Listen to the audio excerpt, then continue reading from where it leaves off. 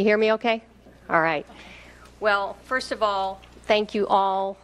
Welcome parents, PTA members, everyone here for a really special night to honor our Reflections Award of Excellence winners. We're excited to all be together, and we're really excited to recognize the work of these talented kids in the back of the room. Thank you for whoever did that. My name's Lori Stanziola. I'm the chair for the Reflections program through Shawnee Mission Area Council PTA, SMAC PTA. And I have the great honor of getting to see all the work that wins at the school level and get that judged and determine our winners for tonight. Before I go too far, I want to recognize some of the people that are here helping us tonight and that have helped me make this program work. First of all, Dee Wright. She is the SMAC PTA Citizenship Chair, but she is also kind of my partner in crime every step of the way. And she's responsible for getting our medals tonight and also for the refreshments you guys will enjoy afterwards. So thank you. Tash Davis is somewhere around here. She might be outside, actually. Where's Tash? Thank you. Way in the back. Yes. She's the SMAC PTA co-chair, co-president, rather, and she is also a secretary here at the Center for Academic Achievement and has been vital in helping us get the space secured and doing things like proofing our program and just making sure everything runs smoothly. So thank you, Tash.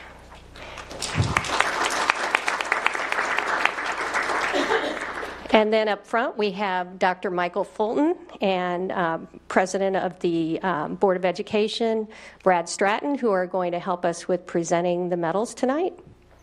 Thank you. And then finally, all the Board of Education representatives that are here, they came early. They're going to be with us tonight to celebrate this. So thanks so much. I wanted to make a few really quick announcements. First of all, after the medal presentations, we are going to be pausing up here to take a picture with the Board of Education and all the students who have won an award, and a quick group shot. And then what we do is we actually retire to the lobby, and that's where we'll enjoy some light refreshments. Also wanted to mention it's a great opportunity to take family pictures with your winners. There's a lovely green wall, the living wall, that's a great backdrop for family pictures. So I encourage you to celebrate that way. Another thing, as happened last year, last year was the first year we actually moved our presentation or our exhibit of all the work here to the Center for Academic Achievement, and it's been a great venue, both in terms of really making it accessible to a lot of the district and also just celebrating the great work and making sure it stays up and visible to a lot of the community. I'm excited to say that we're actually, normally we take everything down tonight, but today we're not going to do that because the district, the Shawnee Mission District, is celebrating their 50th anniversary. So we're actually going to leave all the work up. They've asked us to have the Reflections work all available for that celebration as well. So that's exciting. Eventually, you will get everything back. It'll just be a little bit later. So, and then finally, we have a new prize this year for our Award of Excellence winners. It's a customized journal, and it's something that we hope. Here, Dee's going to hand them out, and she's kind of showing you what it looks like. And it's hopefully something that will allow the kids to continue to capture all their creative thoughts and ideas. So we're excited about that. Did you want to read the... I will. And then finally, we'll give a special thanks to all the local Reflections chairs in all the schools. I know some of you guys are here. Some of you have award winners, so congratulations on that. But parents and students, be sure to thank that Reflections chair in your school because without them, we would not have any of this. So thank you so much for that. Okay, now to get started.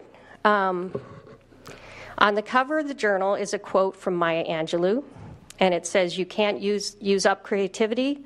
The more you use, the more you have." And what we hope is that this is inspiring to all the creative students being honored tonight, because we are truly inspired by you. So let's start with a video collage of all the work of our Award of Excellence winners.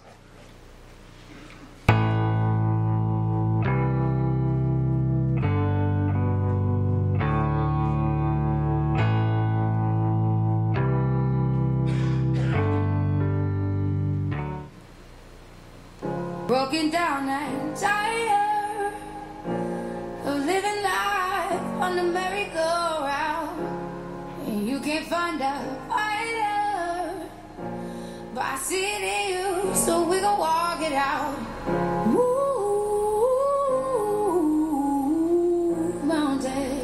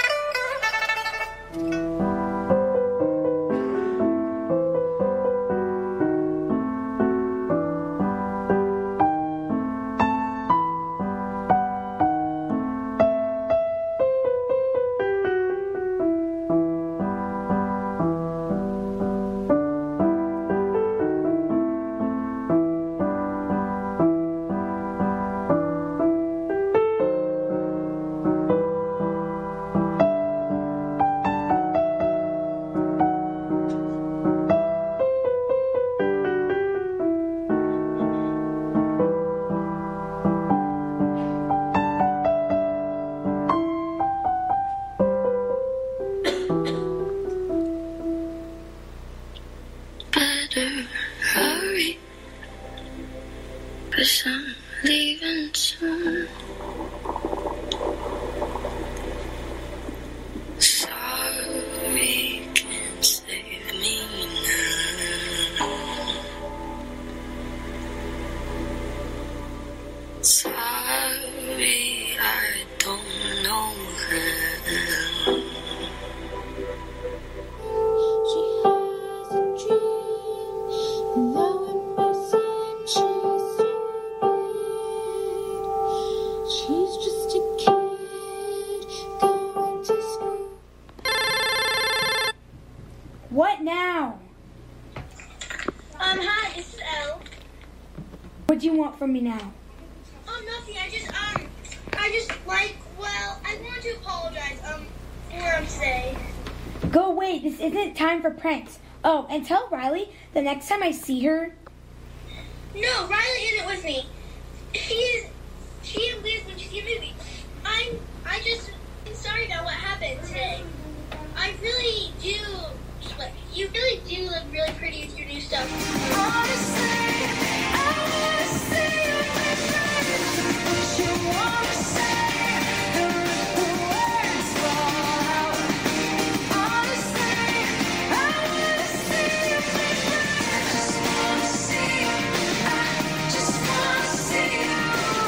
Just wanna see you.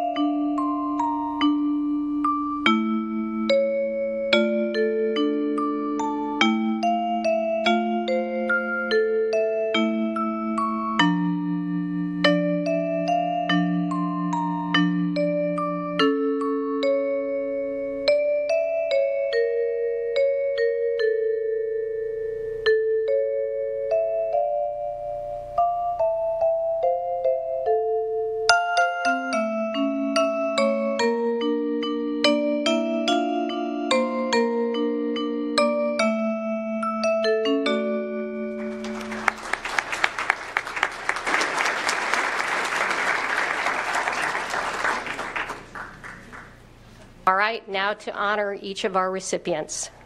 We're going to start with dance choreography. And in the primary division, we have Harlow Bivens.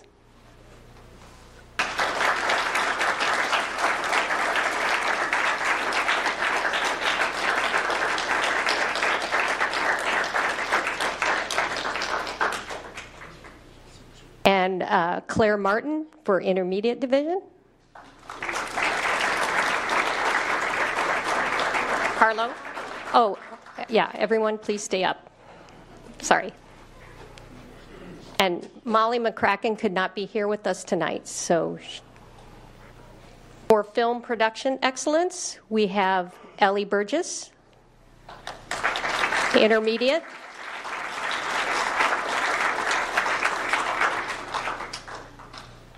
Olivia Garza, middle school.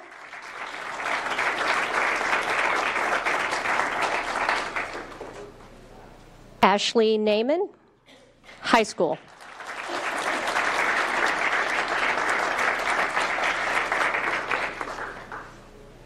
For excellence in literature, in the primary division, Emma Hobick.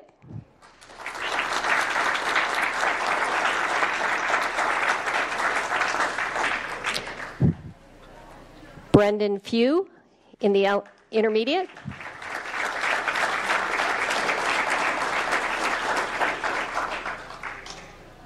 Lachlan Smith could not be with us tonight, our middle school winner. And I don't know if Emmett Liljegren, yes, Emmett in the high school division.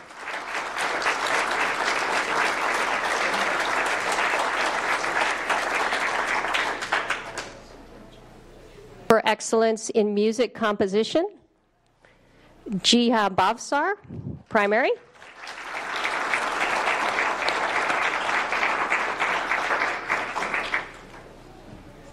Reagan Schneider, intermediate.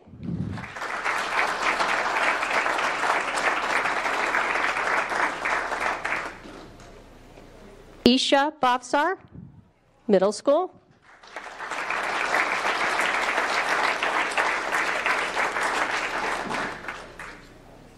And Andrew Schnacke, high school.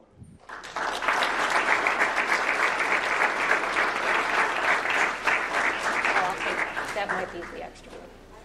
For excellence in photography, primary, Katie Barnes.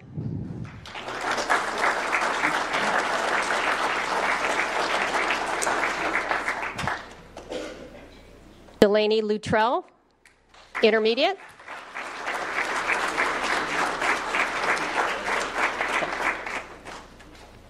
Oliver Whitman will not be with us tonight, but we have Nia Duvall, high school.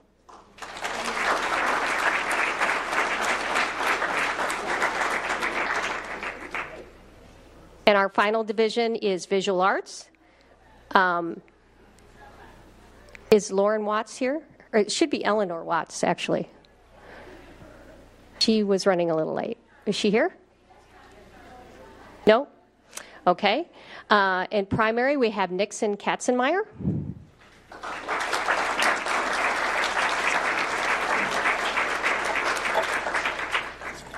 Sure. Those are extras. R.A. Connor, intermediate.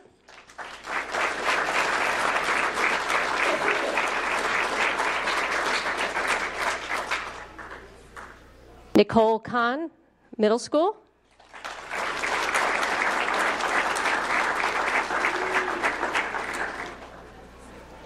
And Olivia Downey, high school.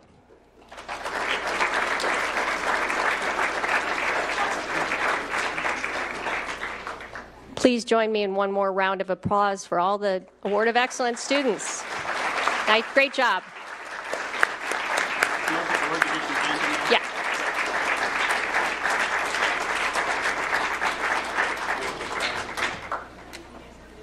While they're lining up for a picture, because I want to be efficient, I also want to mention one more thing, that next year's theme is I Matter Because. So everyone can start thinking about that. Do you hear that, kids? Next year's theme, I Matter Because. As you guys are taking pictures, Dee just wanted me to mention that in the video, that which also will be available on the SMAC website in a little while, know that unless it's accompanying one of the videos or the dance numbers, that music is original to our award-winning students. So it's pretty impressive. All right. We good? All right, we'll head out to the lobby and enjoy some refreshments and take some pictures. Thank you so much for coming again. Okay,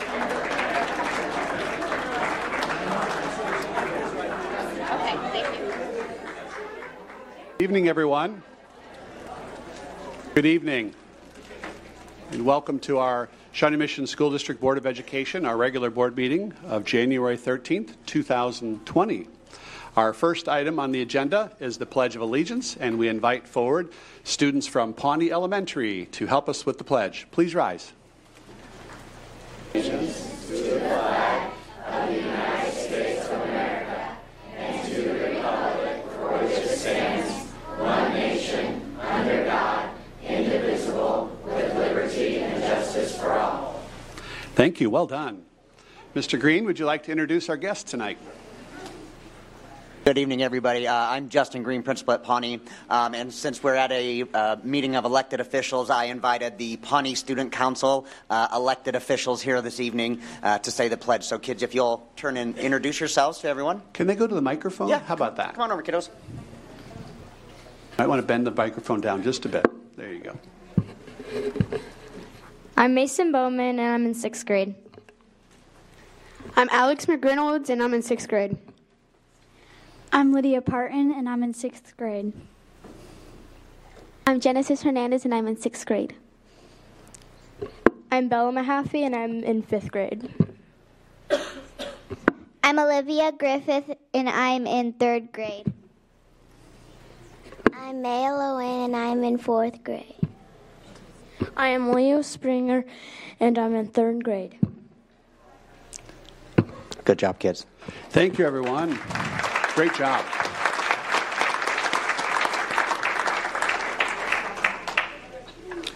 Seeing as this is the first meeting of the new calendar year, our first item after the pledge is the oath of office for each of the board members that were elected or re-elected to office. So we'll have board members come forward to take the oath. Please raise your right hand and repeat after me. I do solemnly swear that I will support the Constitution of the United States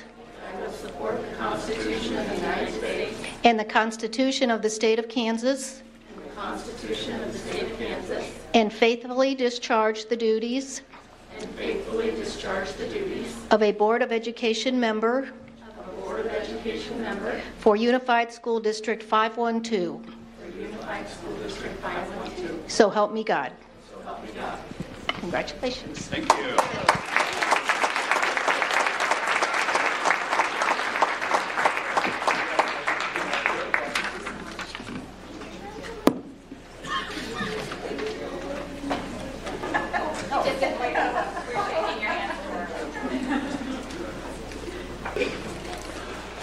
The next item on our agenda is item 1.04, and it's the adoption of this evening's agenda, and I'll seek a motion to adopt. So moved. Thank you, Mrs. Goodburn. Second. Thank you, Mrs. Owsley.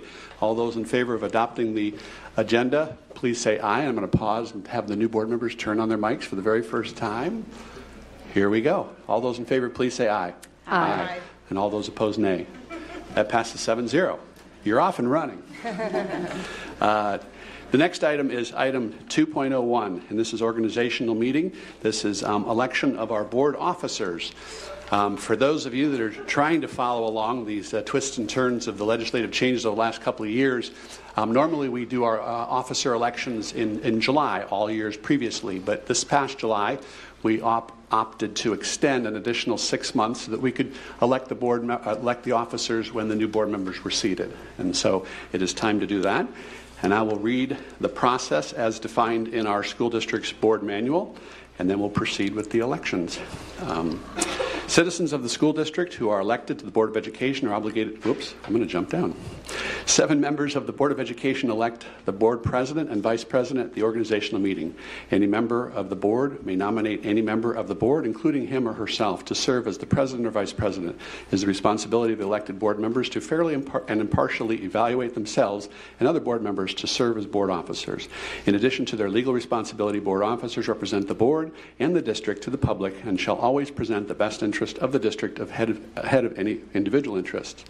The current president shall preside over the initial portion of the organizational meeting to elect officers of the board. Immediately following the election, the newly elected board president shall assume office and preside over the remainder of the meeting. The remaining statute officers for positions will continue to be elected, and tonight we will be doing president, vice president, and the SMAC PTA representative. And I will jump down to voting will be conducted by written ballot, which is distributed and collected by the board clerk. A written ballot is to contain the names of all board members nominated for the office. Board members who participate remotely in such a manner shall do so if they can be heard in the proceedings and can be clearly heard by the other attendees. Each board member may cast one vote or may abstain. A vote of abstention is a no vote and will be recorded as part of the total.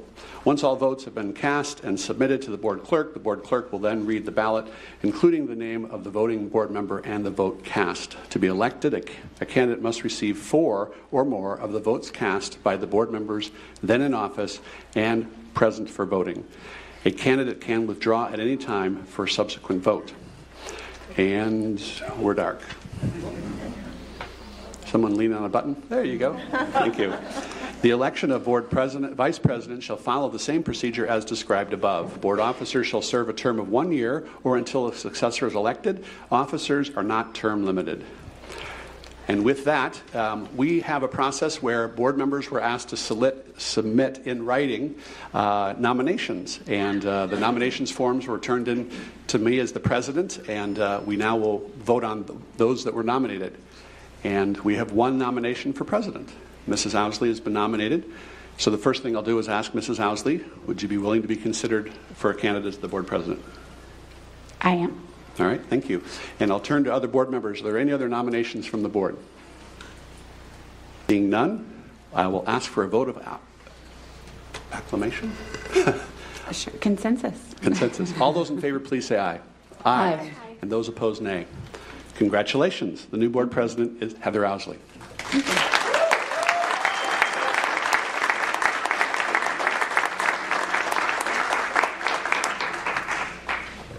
Okay, on that note, we have a similar situation with the position of vice president. The individual nominated is Dr. Sinclair.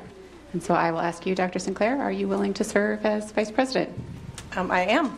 Okay, and I will also ask for a vote of consensus for Dr. Sinclair, or a vote of acclamation. Can I ask for I actually have a point of clarification, I guess? I don't know. Sure. Point of clarification. Is there, so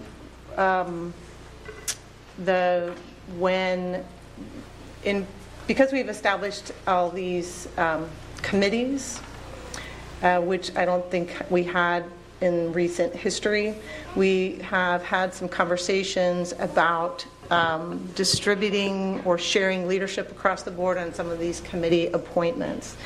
And so I do want to serve as vice president, and I think it would be helpful to understand, or maybe do we have a clear consensus on what committees, if we want to continue with that we want to share or kind of distribute leadership. So president and vice president would not serve on certain committees. And if that would impact mine, it might be good to know that now, so that if next board meeting we need to address that, we should not.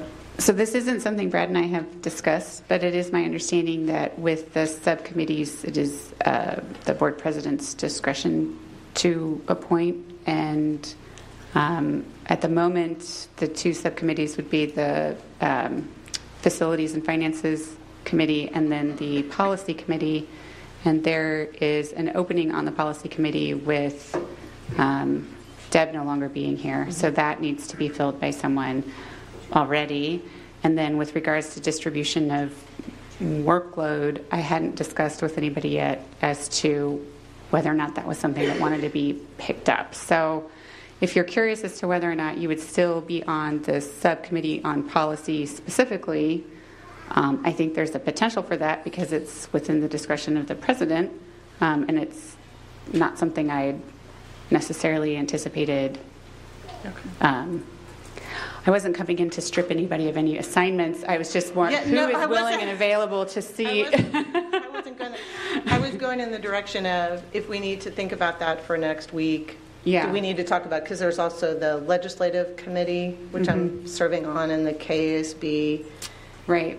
And then when you become vice president, you're the ex officio member for SMAF. So it will, I think, probably necessitate some shakeup of workload so that you're not carrying that amount. And I'm happy to, but it may just be who wants to say not it on a particular committee and who is willing to step up to serve there. Okay. Does that? Yeah. Okay. Yes.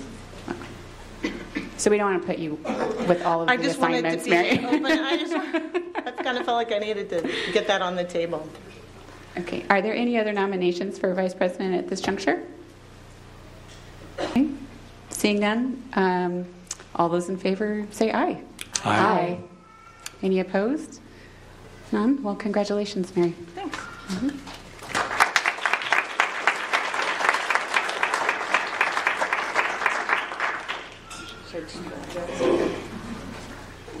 Okay, so welcome aboard, everyone. Brad and I discussed briefly giving the new board members and maybe even the old members a moment to just say something. So we'll start with the newly elected members and give you an opportunity to speak. I guess we can start on this end and work our way over. Sarah, do you have anything you'd like to say this evening? Other than I'm just proud and honored to continue my service to the board and representing the North area students, patrons, teachers, administrators, and I'm looking forward to working with this group. Thank you. Jessica? I have more to say since it's my first time being sworn into elected office. I just want to thank all of you for welcoming me so much to the board. I'm really honored to be part of the Shawnee Mission School District's board. I especially would like to take this opportunity to thank Deb Zila and Patty Mack, who are not here, for the service that they gave. One of my first priorities after the election was to visit every school in the Shawnee Mission South feeder pattern, which I did. And I heard time and time again how Deb showed up for everything, which I'm greatly appreciative of. And also, I spent a lot of time lowering people's expectations. I have 3 kids up here, and I think they don't want me going to every single event in the district over the next 4 years. So I'm very appreciative of everything she did. I'd also like to thank everyone on this dais for just being here. I think I sort of theoretically understood what a sacrifice it is to run and what courage it takes to run until I actually did it myself. And now I have just an incredibly profound sense of gratitude for everyone here and out in the community who took the time to actually run for elected office. It takes some serious guts. So I very much expect to be on a big learning curve over the next year. I pride myself on asking not only the right questions, but lots of questions. So thank you to Dr. Fulton and so many others who've been gracious as I've done that even just over the last couple of months. And I would be remiss not to thank some of the people who helped on my campaign. My treasurer is out there. My husband and 3 kids are out there. I had to break the news to them that I don't get to call snow days. So some disappointment right out of the gate there. And finally, I would like to thank all of you in this room. I know that a lot of folks in this room and watching are teachers who are here because you are watching the negotiations closely. I very much feel the weight of joining this board at this point in time in our history. And I want you all to know that I understand and appreciate the time and energy you've put into being here to represent not only yourselves and your profession, but also what you think is best for your students. And I don't want that to go unsaid, that the engagement that you're offering here and the engagement that you continue to offer is what makes our district wonderful. So at no point do I want to convey that I don't appreciate you all being here. So I invite and hope for the grace and dialogue and curiosity that it's going to take for me to do this job well. And I offer that back to everyone in this room who cares enough to be here on a cold Monday night. Thank you.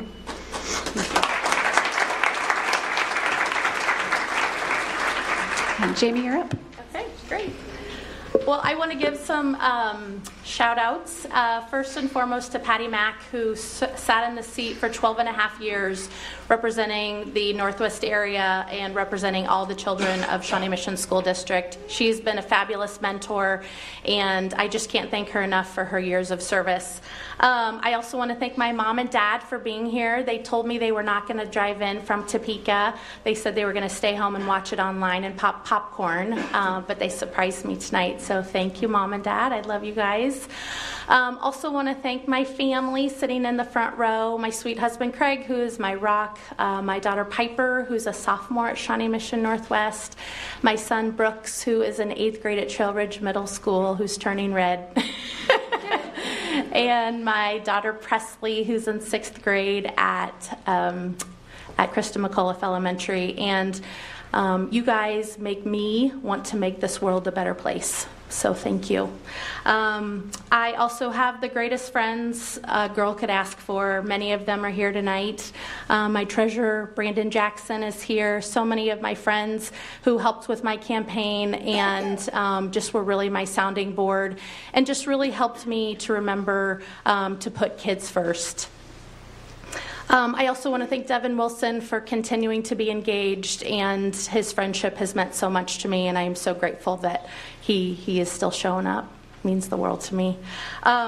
Also, thank you to the voters of Shawnee Mission. This is all about kids. We're here for kids. We're here to do the right thing for kids, and I'm here to be a voice on the school board for kids. Periodically, I ask for signs. Am I doing the right thing? Is this where I should be? And today, when I was out and about, I bumped into a young woman who was my former CASA kid. And CASA stands for Court Appointed Special Advocate. And this little girl, when she was little, she's not little anymore, but when I knew her as a CASA volunteer, it just is so fitting that I saw her today. She was used as a punching bag by her dad. And I asked her how she got through it. And she said it was because of her teacher. Her teacher saw her.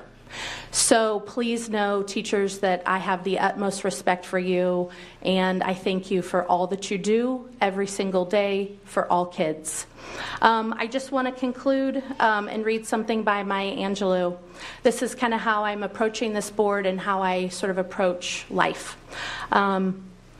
She said, "I've learned that whenever I decide something with an open heart, I usually make the right decision. I've learned that even when I have pains, I don't have to be one. I've learned that every day you should reach out and touch someone. People love a warm hug or just a friendly pat on the back. I've learned that I still have a lot to learn.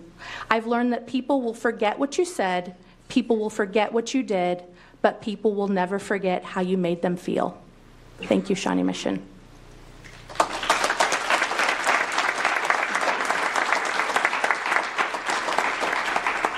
Mr. Stratton?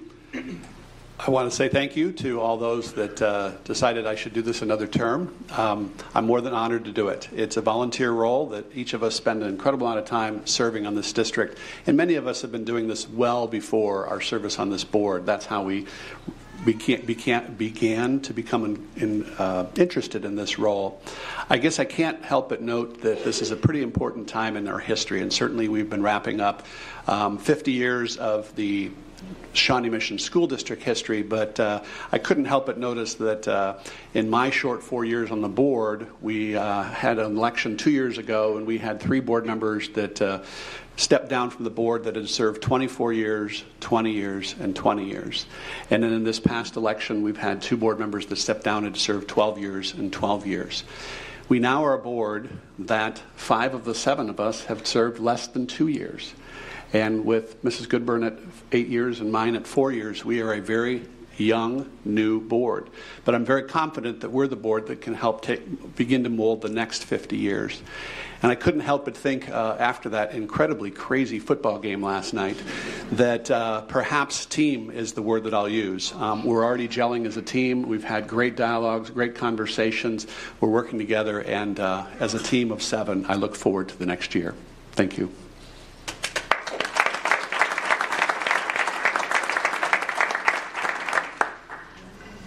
Before we move on, really quick, since Mary was just elected as vice president, I was elected as president, I was going to go ahead and give us just a second, an opportunity to say something, but I don't want to skip Laura.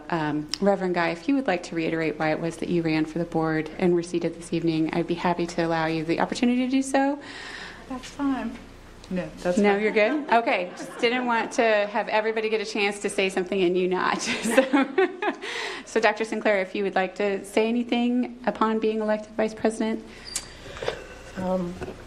I'll be brief. I'm just looking forward to participating in kind of the leadership role, supporting you and supporting Dr. Fulton as we move forward in implementing the strategic plan. I think we have a lot on our plate and a very powerful vision, and it's going to take a lot of teamwork, to borrow Brad's kind of motto there, to move us forward and make those decisions that will allow us to put all the resources in place and the priorities that we've articulated as a community. So I look forward to being a part of that process. Thank you. And I'm just going to say something very brief as well. When I stepped up to be vice president a year and a half ago, one of the understandings is that when you serve in the capacity as vice president, that you then learn a little bit about the role of what it means to be president, so that you are able, should your board concur on such a thing, to step into the role of presidency in due time. Had I known a year and a half ago the exact moment in the timing and context of what it would be like stepping into the role of president, I likely would have had a significant deal of hesitation in accepting the responsibility of vice president.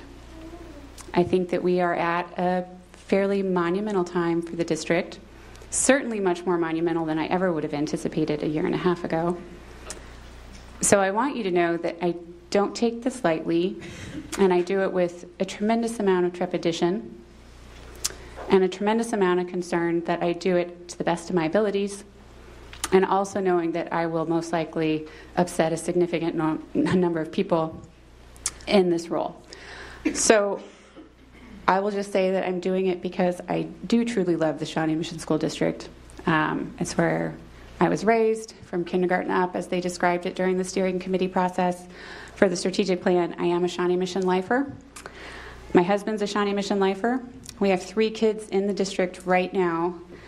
Just scheduled the middle school meeting for my son today, so that means next year I'll have 1 in elementary, 1 in middle, and 1 in high school, and that's the full gamut. So we will do the very best that we can, and I thank you in advance for your grace as we move through this. On that note, I will move on to the regular meeting. 3.1, I will seek a motion to approve the minutes. So moved. Second. Okay. All those in favor? Aye. Aye. Okay. I seek a motion to approve 3.2. So moved. Second? Oh, that was Mary. Terry. I'll second. Thank you, Sarah. All those in favor? Aye. And a motion to approve 3.3. So moved. Second. Mr. Stratton and Sarah. All those in favor? Aye. And that also was unanimous. And then we'll move on to 4.1, the superintendent report from Dr. Fulton. Okay, thank you very much, and congratulations to all of you. Also, many thanks to those of you that are here tonight. We're glad that you're able to attend tonight's board meeting. We have lots of good news to celebrate. On Wednesday, January 22nd, we will be celebrating 50 years as a unified school district with our Friends and Food event, which will be held from 5 to 8 p.m. here at the Center for Academic Achievement. There will be food created by alumni chefs for each of the different decades, like the TV dinner station featuring lobster mac and cheese, Swedish meatballs, and their take on green bean casserole. We will have student performances throughout the night, and we invite all of you to join us for this milestone event. Tonight, it was an honor to recognize our PTA Reflection Award winners. Their artwork, literature, and photography is on display in the lobby. Congratulations to our honorees, and thank you for sharing your creative talent. We are so proud to recognize Horizon Award winner Blake Fingelson. kindergarten teacher at Benninghoven. The Kansas Horizon Award Program identifies and recognizes representatives of excellent teaching in the elementary and secondary classrooms of the state and is specifically for exemplary first-year teachers who perform in a way that distinguishes them as outstanding. Blake is the Region 4 Elementary Award winner, and we congratulate her on this prestigious honor.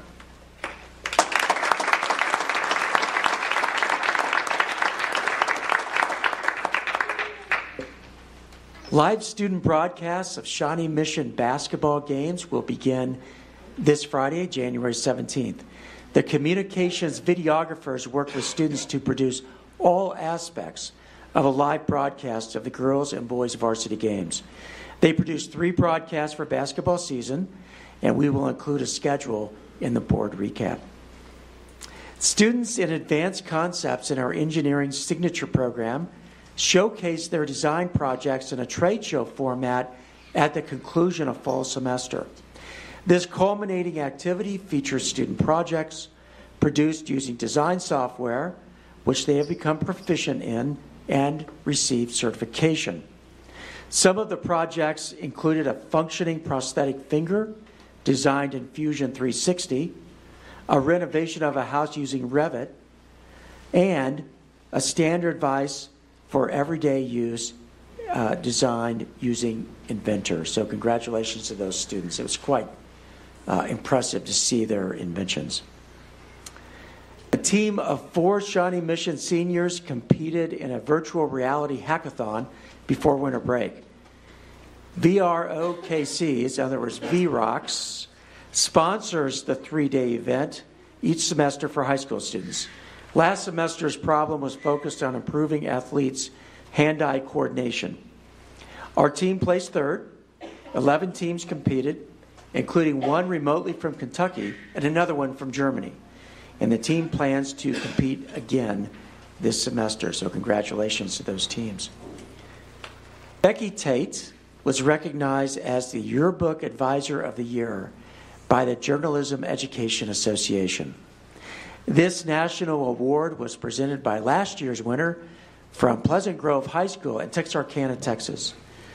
Tate, a Shawnee Mission North graduate, has been teaching at Shawnee Mission North for 30 years. Her Shawnee Mission High School colleagues attended the announcement. Congratulations to Ms. Tate.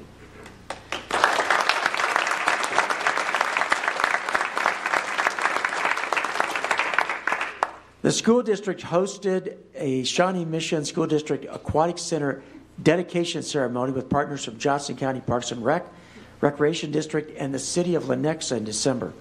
Currently, our high school boys and swim and dive season is underway at the Aquatic Center, and so I know it's been very exciting for our students to have that available for them to compete in.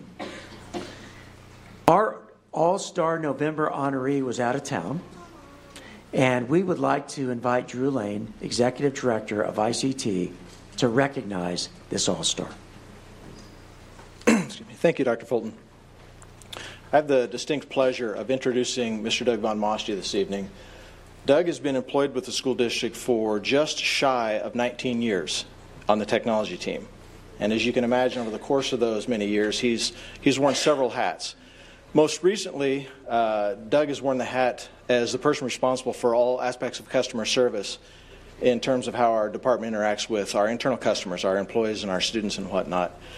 In the 6 years that I've been here and worked with him, I've come to know Doug as what I call a consummate professional. He's an individual that cares very deeply about the work that he does. He believes in the work that he does. I could probably go on for a long time talking about Doug and saying very nice things about him, but that wouldn't be very fair because I believe we have a video and there are a number of other people who would like to say some very nice things about Doug as well. So at this time, if we could do that. Before this year, I didn't know Doug, and it just was amazing to have, one, his expertise there, but two, he's just a really humble person that is just willing to help anyone. He truly cares about people, and that comes through in his work. He's really good in in the kinds of situations where people might already be amped up or keyed up a little bit about something's not working and they really need it to, those types of things.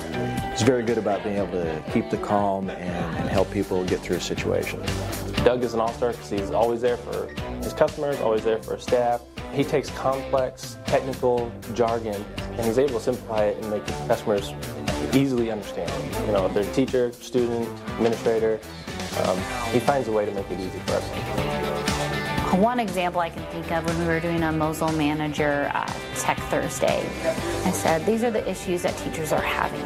And he then created a Google Doc without even being prompted. He just created this document that teachers can use and easily read to understand the technology that's at their fingertips. Doug as a person, he's easy to talk to, he's funny, and he's a parent. He understands the perspective of not only the IT side, but he also understands the perspective as a parent and what our students are experiencing. You can talk to him about personal stuff, you can talk to him about family, you can talk to him about work, you can talk to him, he's just a really great guy. Doug, you are a steely-eyed rocket man, and I'm so happy for you. Congratulations. Well deserved, and very proud of you, Doug. Hey, congratulations, Doug, on winning this All-Star. Great job. Appreciate everything you do, sir. Thank you. Thank you for everything you do for us and the customers. Well deserved. I could not imagine anyone else more deserving of this award. Thank you for all you've done.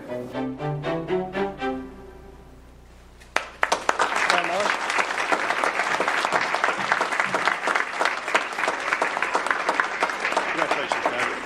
Very well deserved. Thank you so much. Geez, the video. Thanks to the communication department for making me look way cooler than I really am. I had this mapped out pretty good what I was going to say, but that kind of took the words out of it there for me. So I'll really just say to have the staff that you serve and support each day, the very staff that are in the classrooms, that are working in the classroom, in the building, hand in hand with those students, one-on-one in many instances, day in and day out, teaching and guiding those kids. To have them recognize you for something like this, it doesn't get any better than that. So really thank you. It's special. It's meaningful.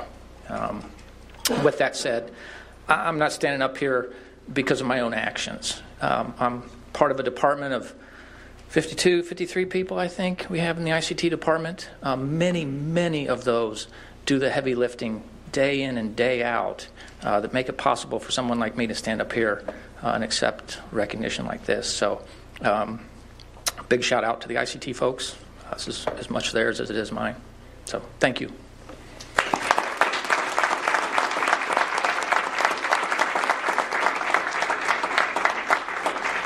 Congratulations again. Well, we missed our December meeting because of a snow day, so I'd like to invite Ryan Horn, principal at Broken Arrow, to the podium to recognize our December All-Star. Good evening. It is my honor and privilege to be here this evening to introduce and recognize Mallory Mansour, first grade teacher at Broken Arrow Elementary School. Since hiring Mallory in 2010 out of Emporia State, I've had the opportunity to watch her grow and develop as a teacher, become a wife, and later a mother twice. Mallory finds a balance to do all of these things exceptionally well. Mallory takes pride in doing things the right way. As a teacher, that means taking the time needed to plan instruction that engages and motivates her students to love learning. Time is committed to collaboration with grade-level colleagues to constantly reflect on individual student progress, allowing for adjustments to be made to instruction to better meet the needs of each of the learners in first grade. She is committed to making Broken Arrow better every day through modeling an upbeat attitude and empathy for her peers. Most recently, Mallory has provided building leadership in our equity training, in which we are focusing on reflecting to create an even better school culture at Broken Arrow. And with great pride and excitement, I get to introduce Mallory Mansour, an all-star in her own right, and definitely deserving of the honor to be recognized as the December Shawnee Mission School District All-Star. So congratulations to Mallory, and we're going to do the video first, right, before she comes up. Great job, Mrs. Mansour! Mrs. Mansour is kind and nice, and she gives us good, smart stuff that we need to do. And she is the kindest, nicest teacher in the whole wide world. Her kids know that they are authentically cared for, and it's just a happy place for them. So another thing that makes her exceptional is definitely her instruction. She is solid with the explicit instruction, and she and her team do a very effective job of really diving down to meet the needs of every student and then making it a fun experience. They work hard, but they play hard. As a person, she's amazing. She is very quick to form relationships and make people feel valued and cared about. And her students, every single student walks through the door and just knows she loves them. And it's the same with parents and staff members. She's very good at making them feel valued and loved. And she's just a bright light. Every time I walk by her classroom, she's always teaching with a lot of enthusiasm and a lot of energy and a lot of excitement. And it's a real blessing for our students. So this is the progress we've got so far. It's just really just this genuine care for each kid, way beyond the academic needs, but the social, emotional needs as well, really focusing on the whole child, and it just beams from her. You just know it immediately. Mallory is someone who I feel I look up to, not only as a teacher, but as an individual. She's always willing to learn new things that are best for her students, and she's also willing to share them with us, which I always appreciate. She will send the extra note home. She will give them the extra hug if they need it. Anything from getting them, make sure they have breakfast in their bellies, to what they can do to be pushed in the classroom. She is always there working as hard as she can. Nice, exciting to meet, and she also looks pretty. Way to go, Mrs. Mansour. You're very well deserving of this honor, and we're all privileged to be able to work with you.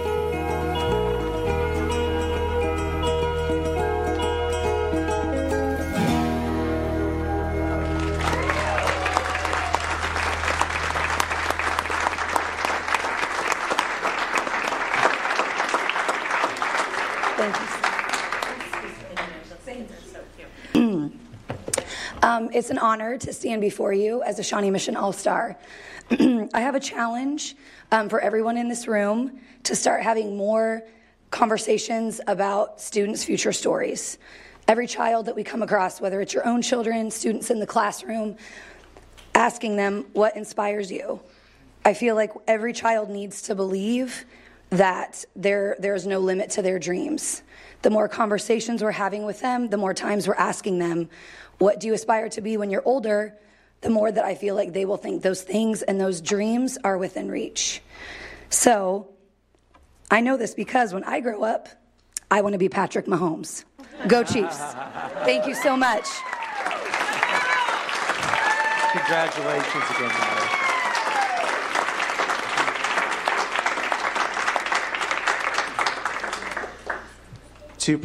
Here to present our other December All-Star, please welcome Todd Dane, principal at Shawnee Mission South High School.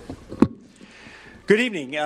Some of you may be aware, and some of you may not be aware, but at Shawnee Mission South High School, we host our post-high school education program for 18 to 21-year-old young adults with special needs. And as part of that program, we are proud to introduce Amy Higginbotham as the December All-Star, and you're going to learn more about Amy in this video. She's gone in leading our students and problem solving with the chefs to allow our students to be fully integrated, and that's what we want. But I feel like Amy takes it a step further and then provides teachable moments when customers are present, and does it in such a graceful way that I don't know that students always realize they're learning at the moment that she's really leading and instructing.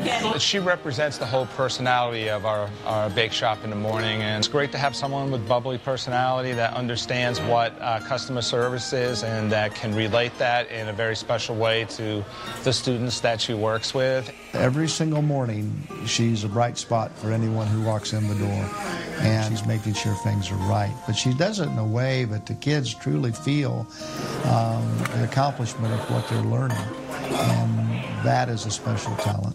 She helps supervises us. She's the one who always tries to have us work with the customers. The thing about having a pair like her, they don't judge you. They like you for who you are, you know. I also like how it's good to have a good laugh with her. She kind of reminds me of Dory from Finding Dory, you know. Great. Count my name. It all comes down to Amy's desire to build relationships with young people. I also believe that that's part of Amy's inherent nature, that she cares about individuals and makes that learning individualized for each one of them. You can put the steps of service on a piece of paper and no one would ever understand it. But being able to lead by example and those elements that Amy's able to portray and is definite building blocks for the rest of their future. She just does some really nice soft dialogue with the students, knowing when to intervene and when to back off. And people are just drawn to her personality and her calming sense and her friendliness and kindness and her empathetic nature towards others. And we definitely hit off really well. And I'm glad she got an award. You don't find someone like her every day.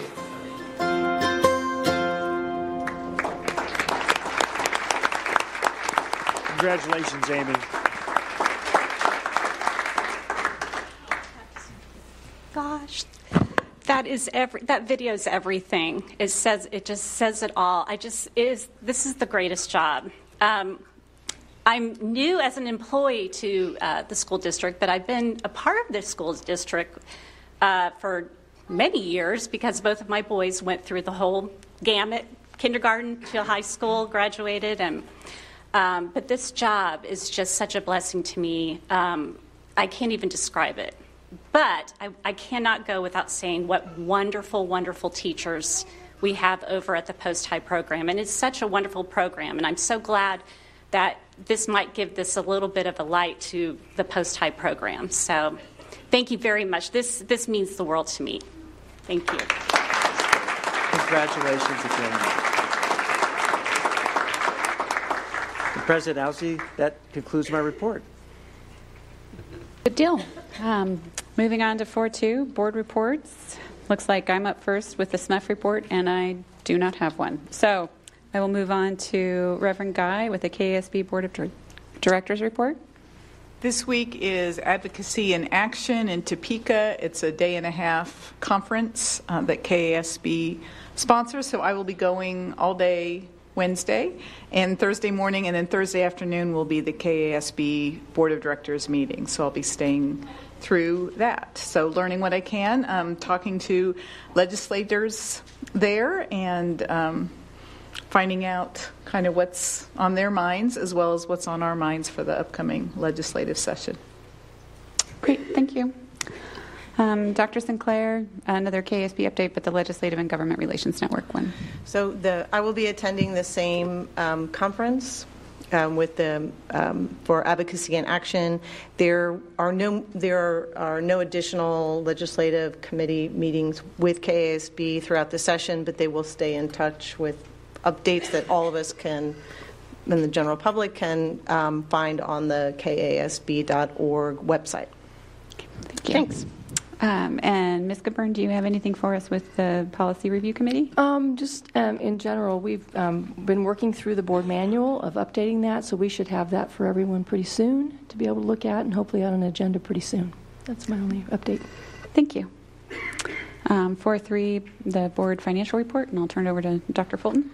Okay, thank you very much. We're going to have Russell Knapp, Chief Financial Officer, come forward, and he's going to provide the monthly board financial report. Yes, good evening. These are the board reports from November. Since we were canceled in December, they just got pushed back a month. So again, this is for the first 5 months of our fiscal year. We continue to track our substitute costs. It's still running higher at this point than it was last year, approximately about $75,000, so it's trending to be over budget at this time. Again, we still have about 6 months to go on that. But on a good note, utilities and student transportations are all are trending a little bit less than budget at this time. So let's hope for a good winter, and maybe those utilities will hold out. That's really all. I'll have the report on the Novembers if you have any questions. Thank you. Thank you. Right, and now we're moving on to 4.4, which is public comment. I have not drafted a concise version of what you'll find in the board docs yet. Brad had his kind of down. In the meantime, I think for now I'm just going to read through what's there. So I'll just begin. All public comment information cards are to be submitted to the clerk at least 10 minutes prior to the start of the weekly meeting. Requests for auxiliary aids and services for persons needing assistance can be made with advance notice or to the clerk. And then in general, we have a few reminders to help speakers when making your remarks. So we ask that you proceed to the podium when your name is called, share your name and your city of residence, the school your kiddos attend if applicable, and the name of any group or organization you are representing. Please limit your remarks to 3 minutes. And in consideration of everyone's time, please select a group spokesperson to represent your interests, or you can pass your name when your name is called if a previous speaker has already expressed your concerns. Written comments and materials can be accepted and should be given to the clerk of the board for distribution, and if you can, provide 8 copies. Please make your comments while remaining behind the podium. Complaints regarding students or staff should first be addressed to administration in accordance with Board Policy KN, so that if that procedure has been completed, the board consider whether to hear such complaints in executive session, since it involves the privacy rights of students or staff.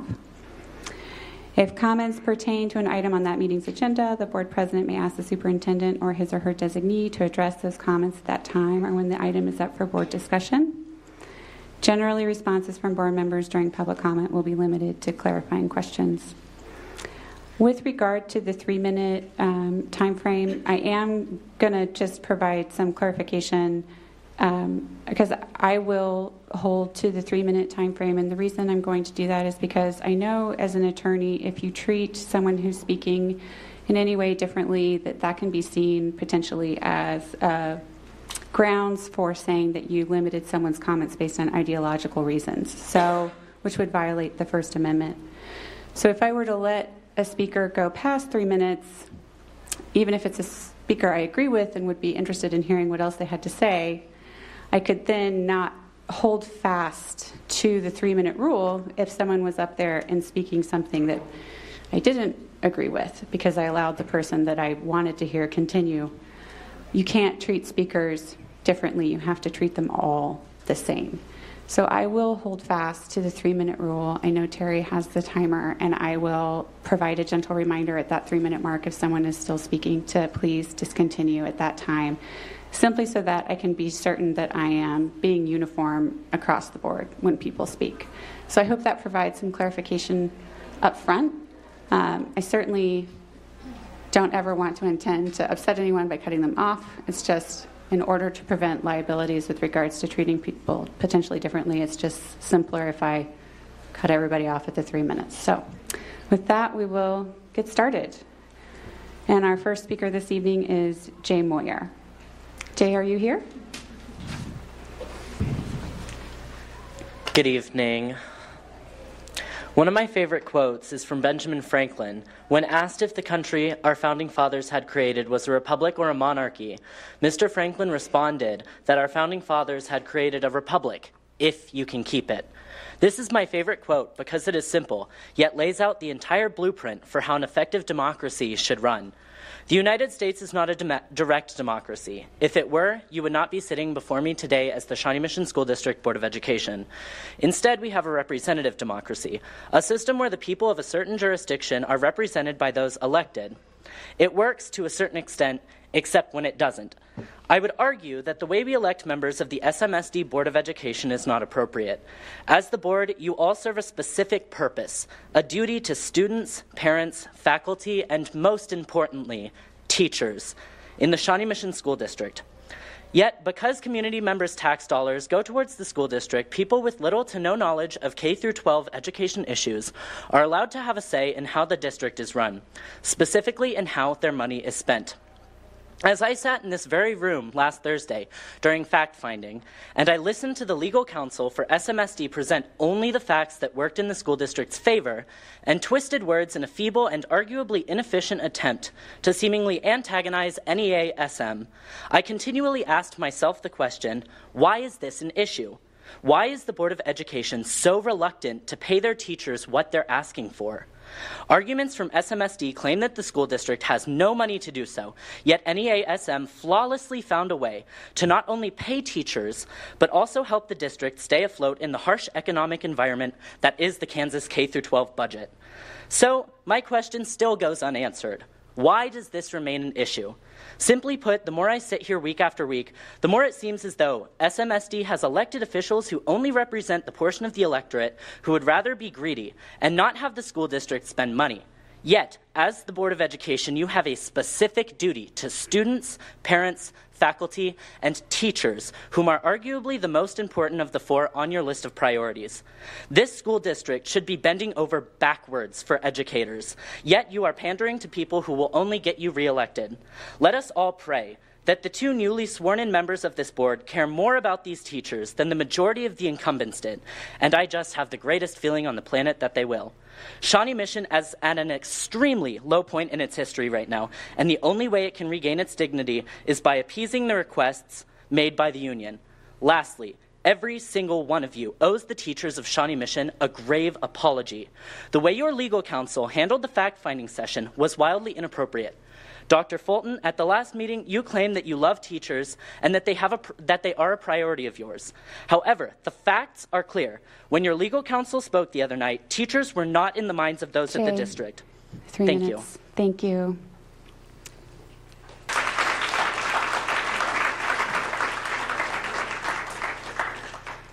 Next, we have Susan Hallstrom. Good evening. My name is Susan Hallstrom, and I'm a science teacher at Shawnee Mission East. Of all the professions in the world that should be collaborative, public education has to be close to number one.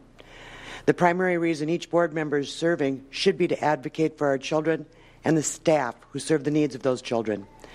It sometimes appears that too many of the board are influenced by claims made by district administration that falsely proclaims that SMSD cannot afford to increase teacher compensation, that SMSD teachers will have to continue teaching a crushing overload of 6 classes, and that expenditures of the type that include exorbitant amounts for signage, landscaping, and outside counsel for fact-finding, investing in teachers instead of investing in teachers and other key staff. I've heard this referred to as drinking the Kool-Aid. Our district administrators are tasked with providing support to staff who serve our children. It appears that many of our district administrators have forgotten or are choosing to ignore what is important in public education. It appears that many of our district administrators are focused on honoring themselves with large salary increases and fabulous benefits packages, creating a hostile and angry workforce, and on keeping teachers in their place. Teachers deserve your consideration and respect, not your disdain and dismissal. I'm privileged to serve as a member of the KSDE Teacher Vacancy and Supply Committee.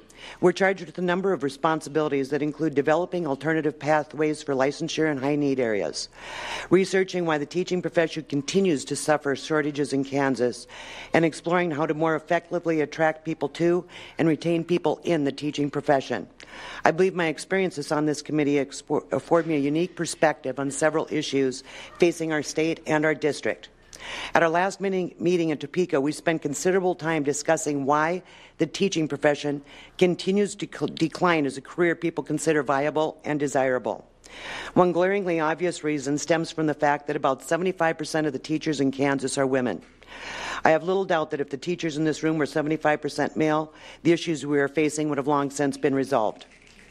I'm sure some of you sitting before us will loudly proclaim that you would never support policies that trivialize the value of and thus suppress women, rob women of their voices, and deny women economic parity.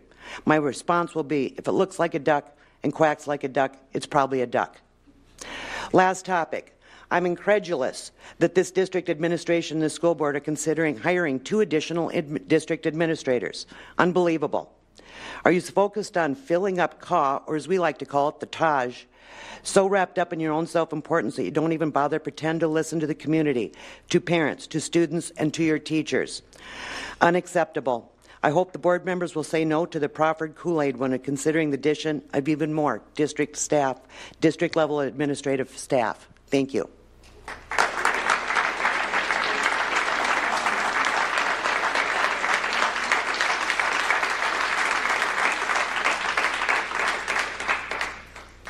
Next, we have Abigail Anna Williams.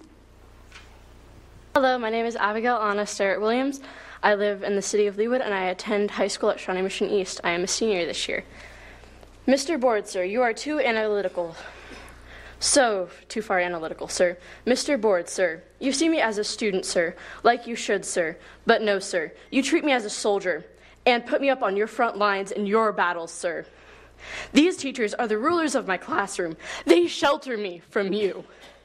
They do what is best for me and my learning, not necessarily you. Why do you use, abuse, and weaken me, sir? By not funding good teachers, sir. And the classroom supplies they need, sir. In fact, we need them, sir. Why do you punish my classroom savior, sir? Stop beating around the bush, sir. Stop. Stop denying the classroom savior, sir. Stop patting yourselves on the back, sir. These classroom saviors can and will leave you, sir. We are the students who stand for our teachers, sir. They teach us and not you, sir. Thank you.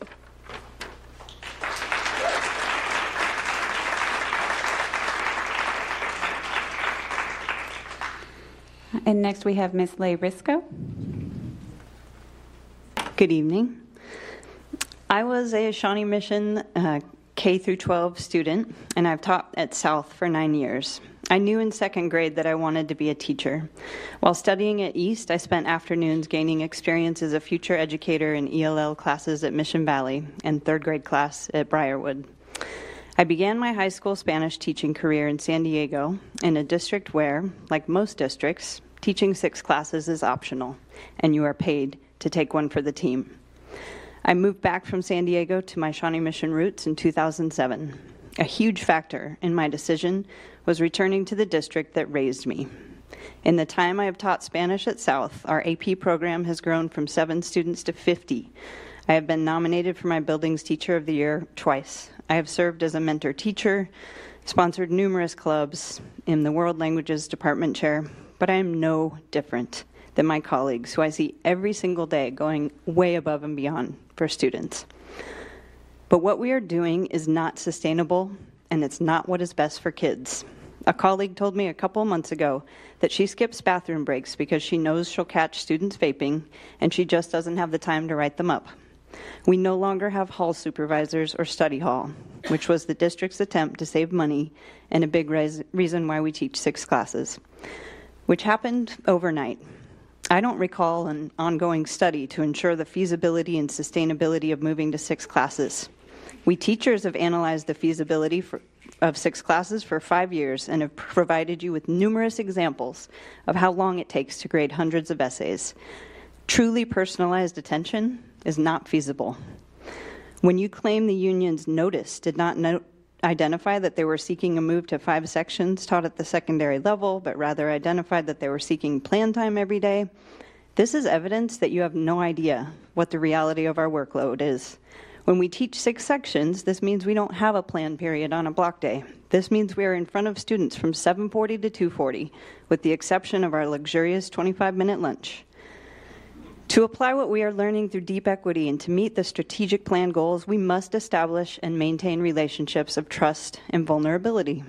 This takes time, and it takes teachers who are not unsustainably worn thin. I know some of you were not even on the board when these changes took place, but you are now.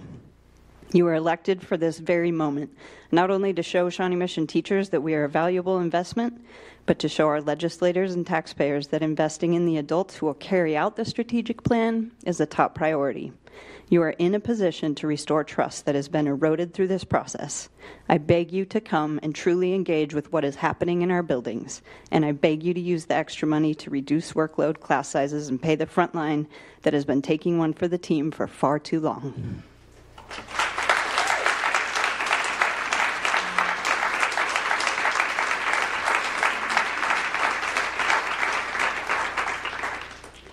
It looks like our final speaker this evening is Catherine Peterson. Hi, my name is Katie Peterson, and I'm a senior at Shawnee Mission East High School. Standing in front of you here today is terrifying. I tremble presenting in a class of 20 students, let alone this full conference room. The only reason why I'm able to be here today is because my teachers inspire me. These are amazing people who work hard every day to ensure my success, as well as thousands of other students. If our teachers are overworked or underpaid, it is not only harming the teachers, but the education that I and every other student will receive. These students include my friends, my siblings, and the future of our country itself. Teachers are some of the most important people in our lives. They lead us to important discoveries about ourselves, like what we want to be and what we can do for those around us. This meeting holds a lot of significance. Its outcome may determine if we as students lose our amazing teachers from our school district. And as a result, we lose our opportunities to grow, to learn. We lose our important role models and our outstanding education that everyone should be able to get. Investing in our teachers is investing in our futures, and just genuinely great people. I'm here today to encourage the board to do everything they can to help our teachers. Thank you.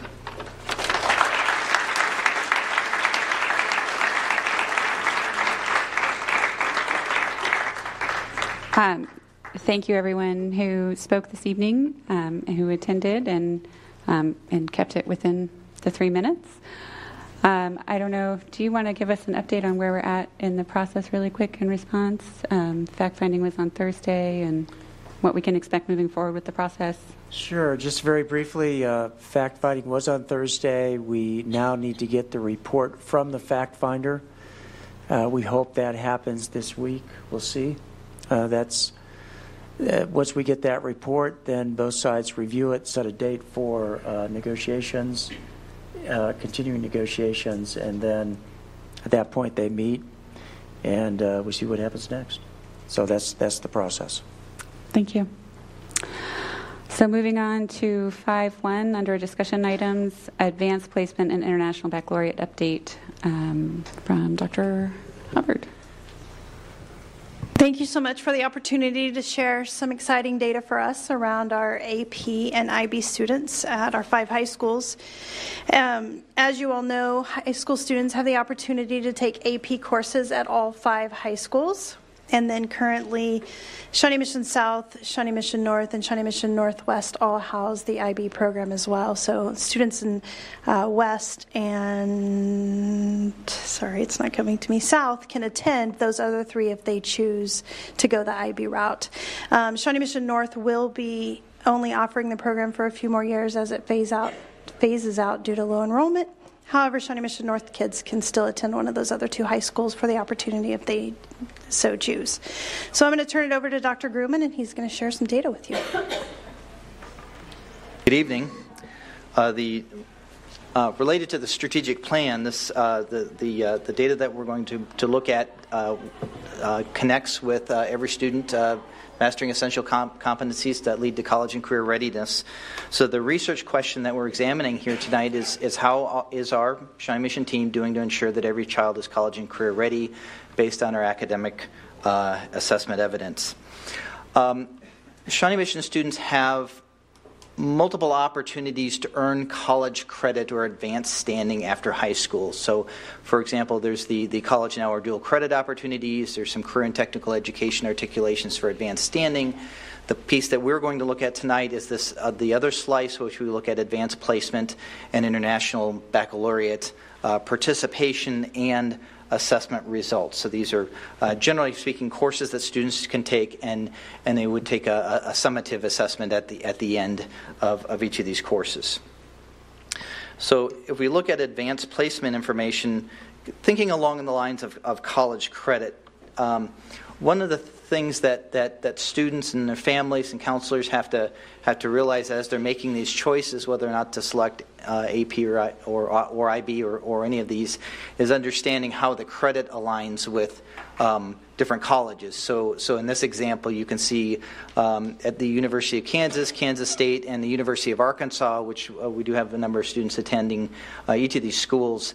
But they each look at AP credit and the how the scores relate to college credits in slightly different ways. So looking at this, we also have to keep in mind that students participate in these courses not just to pursue credit, but also just to make sure that they're college and career ready, that they're ready for the next level, or maybe they're ready for the same course in the same content area.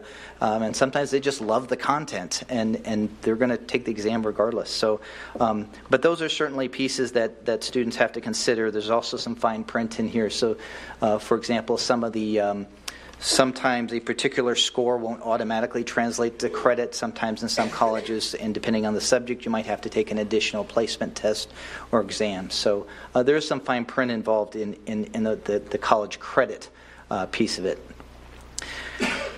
As we look at an overview of the assessment results and participation for the 2019 school year, so these are students who took AP exams in May of 2019. And the exam calendar, students are taking all these exams within about a 2-week time period or 3-week time period during the month of May. Some students are even taking their AP exams after graduation. We had some scheduled like the day after they graduated, for example.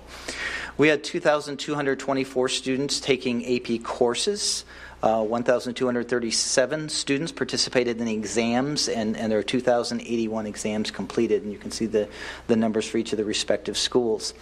One of the questions you might ask is, well, what about all the students that are taking the course but not taking those exams? There's a lot of our AP courses also offer that College Now dual enrollment, so a number of those students are participating in the College Now aspect of it instead. So, but that's how the numbers fall out. Also, I want to point out that there are some students can take an exam without necessarily taking the AP course. Sometimes they find other ways to prepare for the exam. And so we've got some examples here. Approximately 50% of students who participate in an AP course take the corresponding AP exam. There's a lot of variance from one subject to the next. Between English language arts and U.S. history, for example, there might be some different participation percentages. The most popular exams are in English language arts, U.S. history, European history, Calculus AB, which is the equivalent to Calculus 1 from the college perspective, and then government. And again, there's a couple of examples how some students might take an AP exam without necessarily taking the course. We have some freshmen, for example, who take the AP Human Geography exam. There's not an AP Human Geography course that the teacher takes some extra steps with those students to help prepare them for the exam. This is a snapshot of the demographic makeup of students who take one or more AP courses. So on the left-hand side, the pie charts on the left-hand side are the demographic makeup of all students in grades 11 and 12, which is where most of those students are that take those exams. So among all students, they're about 67% white, 17% Hispanic, and so on. They're 25% receiving free and reduced lunch. Among the students who take one or more AP course, that's a little bit different demographically. About 78% of that group is white, 10% Hispanic, 4% black. Similarly, there are some differences among the lunch support students, among the students who take an AP course. If we take that same snapshot and look at students taking exams, there are similar. Or there's just the differences are. I guess the differences are similar. Again, the percent of students taking one or more exams is there's 80% white, 7% Hispanic, 5% Asian, and then about 10% of those students receive free and reduced lunch. One of the things I do want to point out, if I turn back a page, if I'm looking at the percent of the demographic makeup of the students taking the course compared to the demographic makeup of the students taking the exams, the course taking and the exam taking are quite similar. So where the main difference is if we're thinking of participation gap, it's the course taking compared to the population of students in 11th and 12th grade. The next slide contains two graphs. The top graph shows the number of exams taken by students since 1994. So we've come a long ways with AP exam participation, and I have to point out that 2081, that's the largest number of exams I believe that we have had in Shawnee Mission history in terms of exam participation. Another piece in this history that I think is remarkable is around 2008, there was a point at which we made a decision to have students. What we did at that point is said students had to take the exam if they wanted the AP designation to appear on the transcript. That was around 2008. Around 2013, we discontinued that practice, and so students aren't penalized if they take the course. They get AP on their transcript. They don't have that condition on there. What's remarkable to me is that AP exam participation has continued to either remain steady, or in this case from this last year, that exam participation has actually gone up. So that change in practice didn't change the numbers. In fact, the numbers have continued to go up. The bottom graph shows the average score across all exams. It has been floating down, over the course of years. Now it does tend to move up and down depending on the exam participation. As exam participation goes up, sometimes that average score comes down a little bit, and then and we're continuing to examine ways to bring those averages, keep those averages up, because as you saw in the college credit attainment. For the most part, you need to have a score of 3 or higher to receive some kind of credit in a college setting. This graph shows a comparison of average AP scores between Kansas, Shawnee Mission, and the nation. And we're relatively close. There might be a question about whether any of those differences are significant or not. Shawnee Mission and the state of Kansas have sort of traded places over the years in terms of where they are in terms of average score. One of the things that you have to think about too with the average AP score is the combination of all scores across all subjects.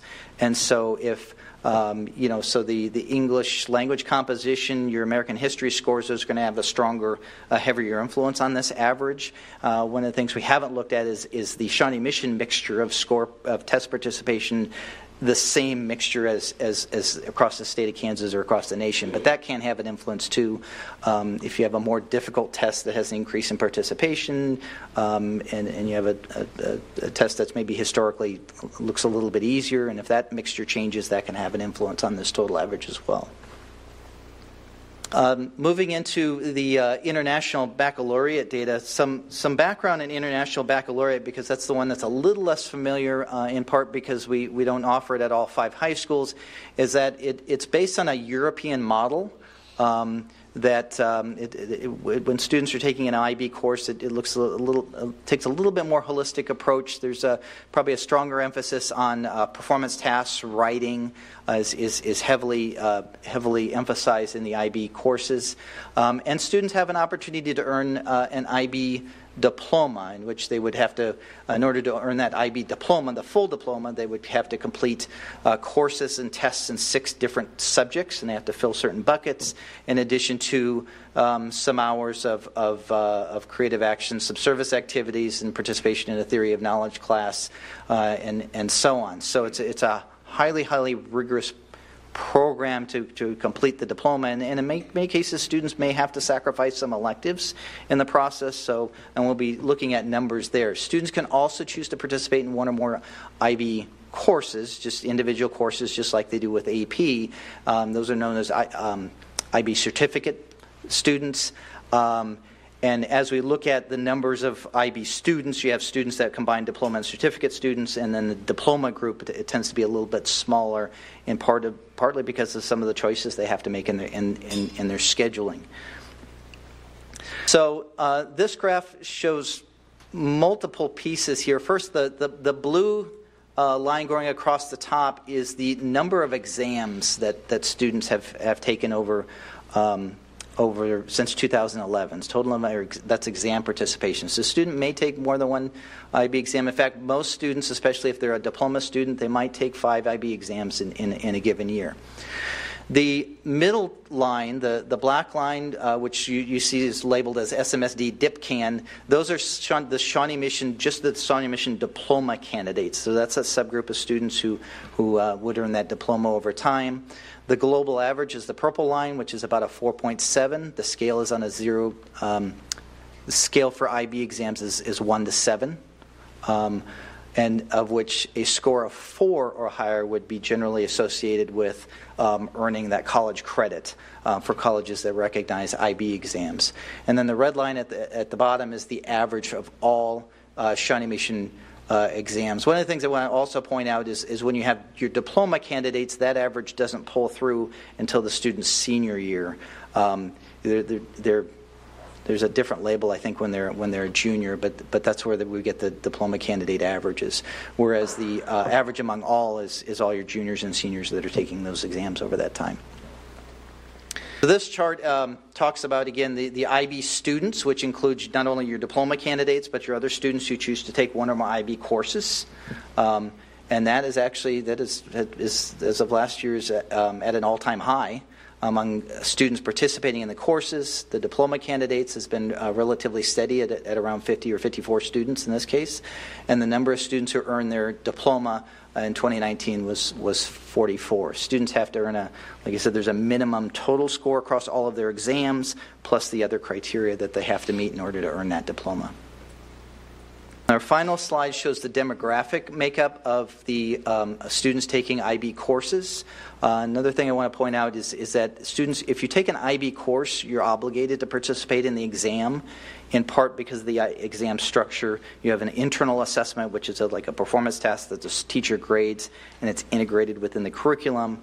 And then there's also that end-of-year exam, and those get combined together for the student's final score.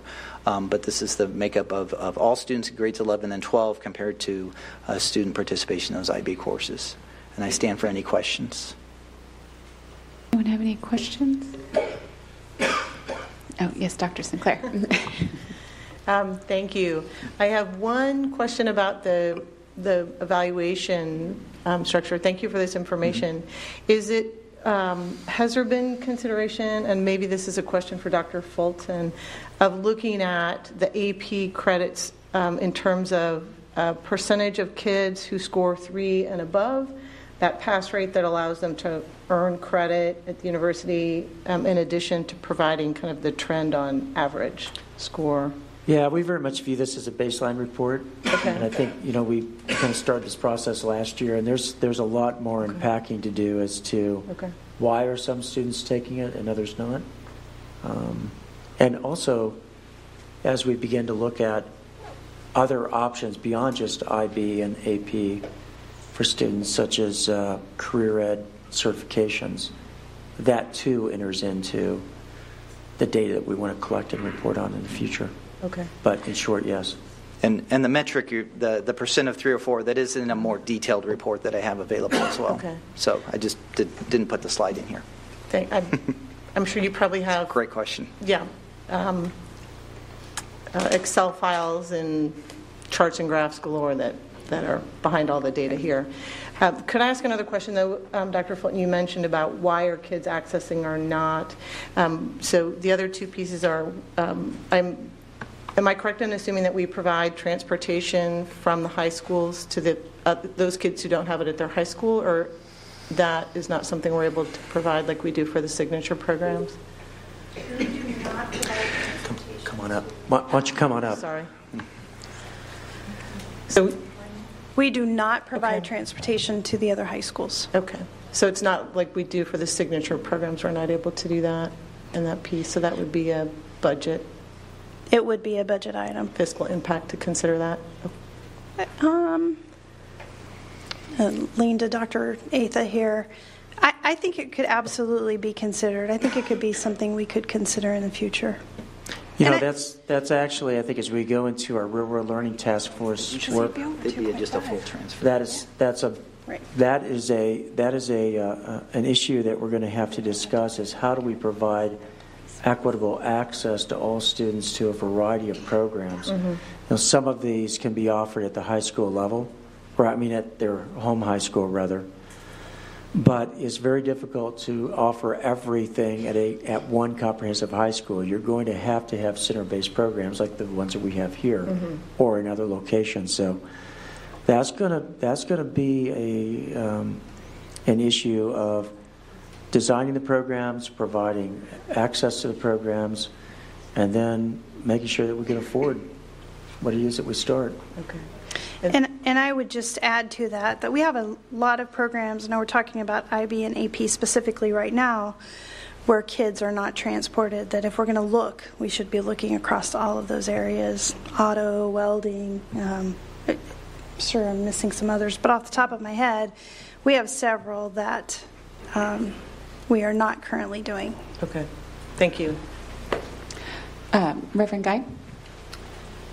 So do we have any data yet on why Hispanic and Black students are so underrepresented in these? Do we know yet if it has something to do with the financial obligations? Because isn't there an additional fee for AP?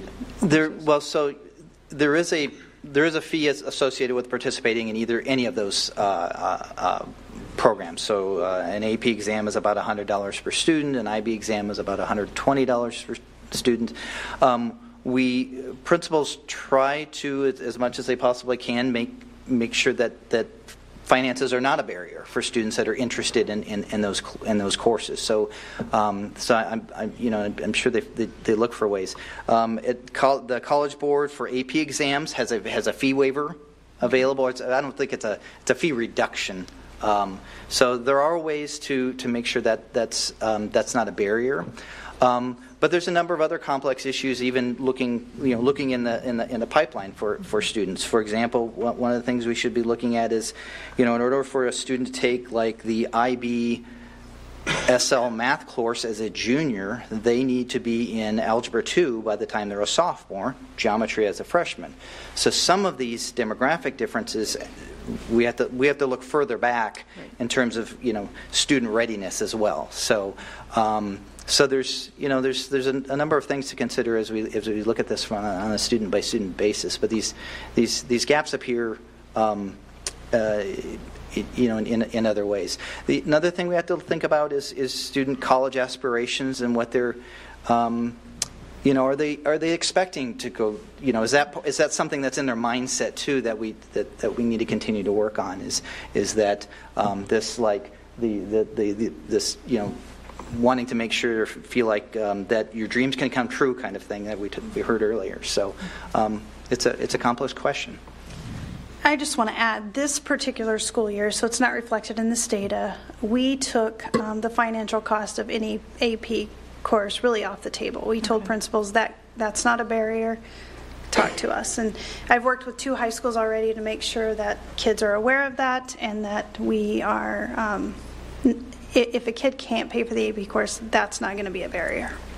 And I know sometimes that's a chicken and egg problem in terms of if those underrepresented students don't see people in their demographic group represented in those classes, then they don't have that idea that could be something for them as well. And so we've got to somehow break that cycle early enough to help all kids understand that this is a path they could all pursue and there shouldn't be any barriers to do that. And also that I just don't enroll because I can't pay the fee. And so we need to break that barrier as well. Okay, thank you. Yep. Jamie, did you have a question? Well, just to kind of piggyback off what you said, yes, the rates between white students and non-white students is heartbreaking, as well as the kiddos with free and reduced lunches. We went to title school for 9 years, and I can see their faces, and it's heartbreaking that they're. I just would like. I know the strategic plan is addressing diversity and inclusion, and I want to make sure that academics are a key part of that. Because this is personal, right? Because these are my kids' friends. And so I want to make sure that with the strategic plan being so heavily weighted to diversity and inclusion, there's a strong component to academics in that, and making sure that we're setting all students up, for success regardless of color. And I can assure you that it absolutely is an important part of our diversity conversation. And in the training, we have begun to look at both academic and behavioral data to make sure that we are building equitable approaches to learning that invite all kids into the opportunity for success. And this is where this becomes really important, because these issues aren't solved at just the high school level. Sure. You have to start way back in the elementary years with both access to rigorous academics. If kids start off behind, if children start off behind in their learning, then you have to have a plan to get them to a point where they can successfully engage in rigorous coursework at an early enough point in their academic history where they have the opportunity to take these kinds of classes. And that only happens if we're paying close attention to the data and also doing everything we can to help support every child in their learning. And it's a big lift. It's a big lift for teachers. And this is going to take a lot of work over time to do our very best to help every child be successful in their learning. Are there any additional questions from anyone else? Jessica? Just one. I'm just curious to know, with all of the data that we've gathered, if there's any specific plans that we plan to make based on what we've seen here. I share a lot of the concerns about the inequity between our broader student population and who's showing up in AP and IB. I'm just curious if there's anything on the near horizon that we're planning to do to address those issues. So yes, removing barriers obviously are the things that we can do right now at the high school level, but the biggest intervention that we have and that we're looking at right now is through the Kauffman Foundation, and we're working through Kauffman for a grant that we will be pitching, basically Shark Tank style, in May, our proposal. And we have a team of about 50 members representing all 5 high schools, pre-K-12, that is working on that idea now. And it will be measuring 5 areas. I'm going to try to pull them off the top of my head here.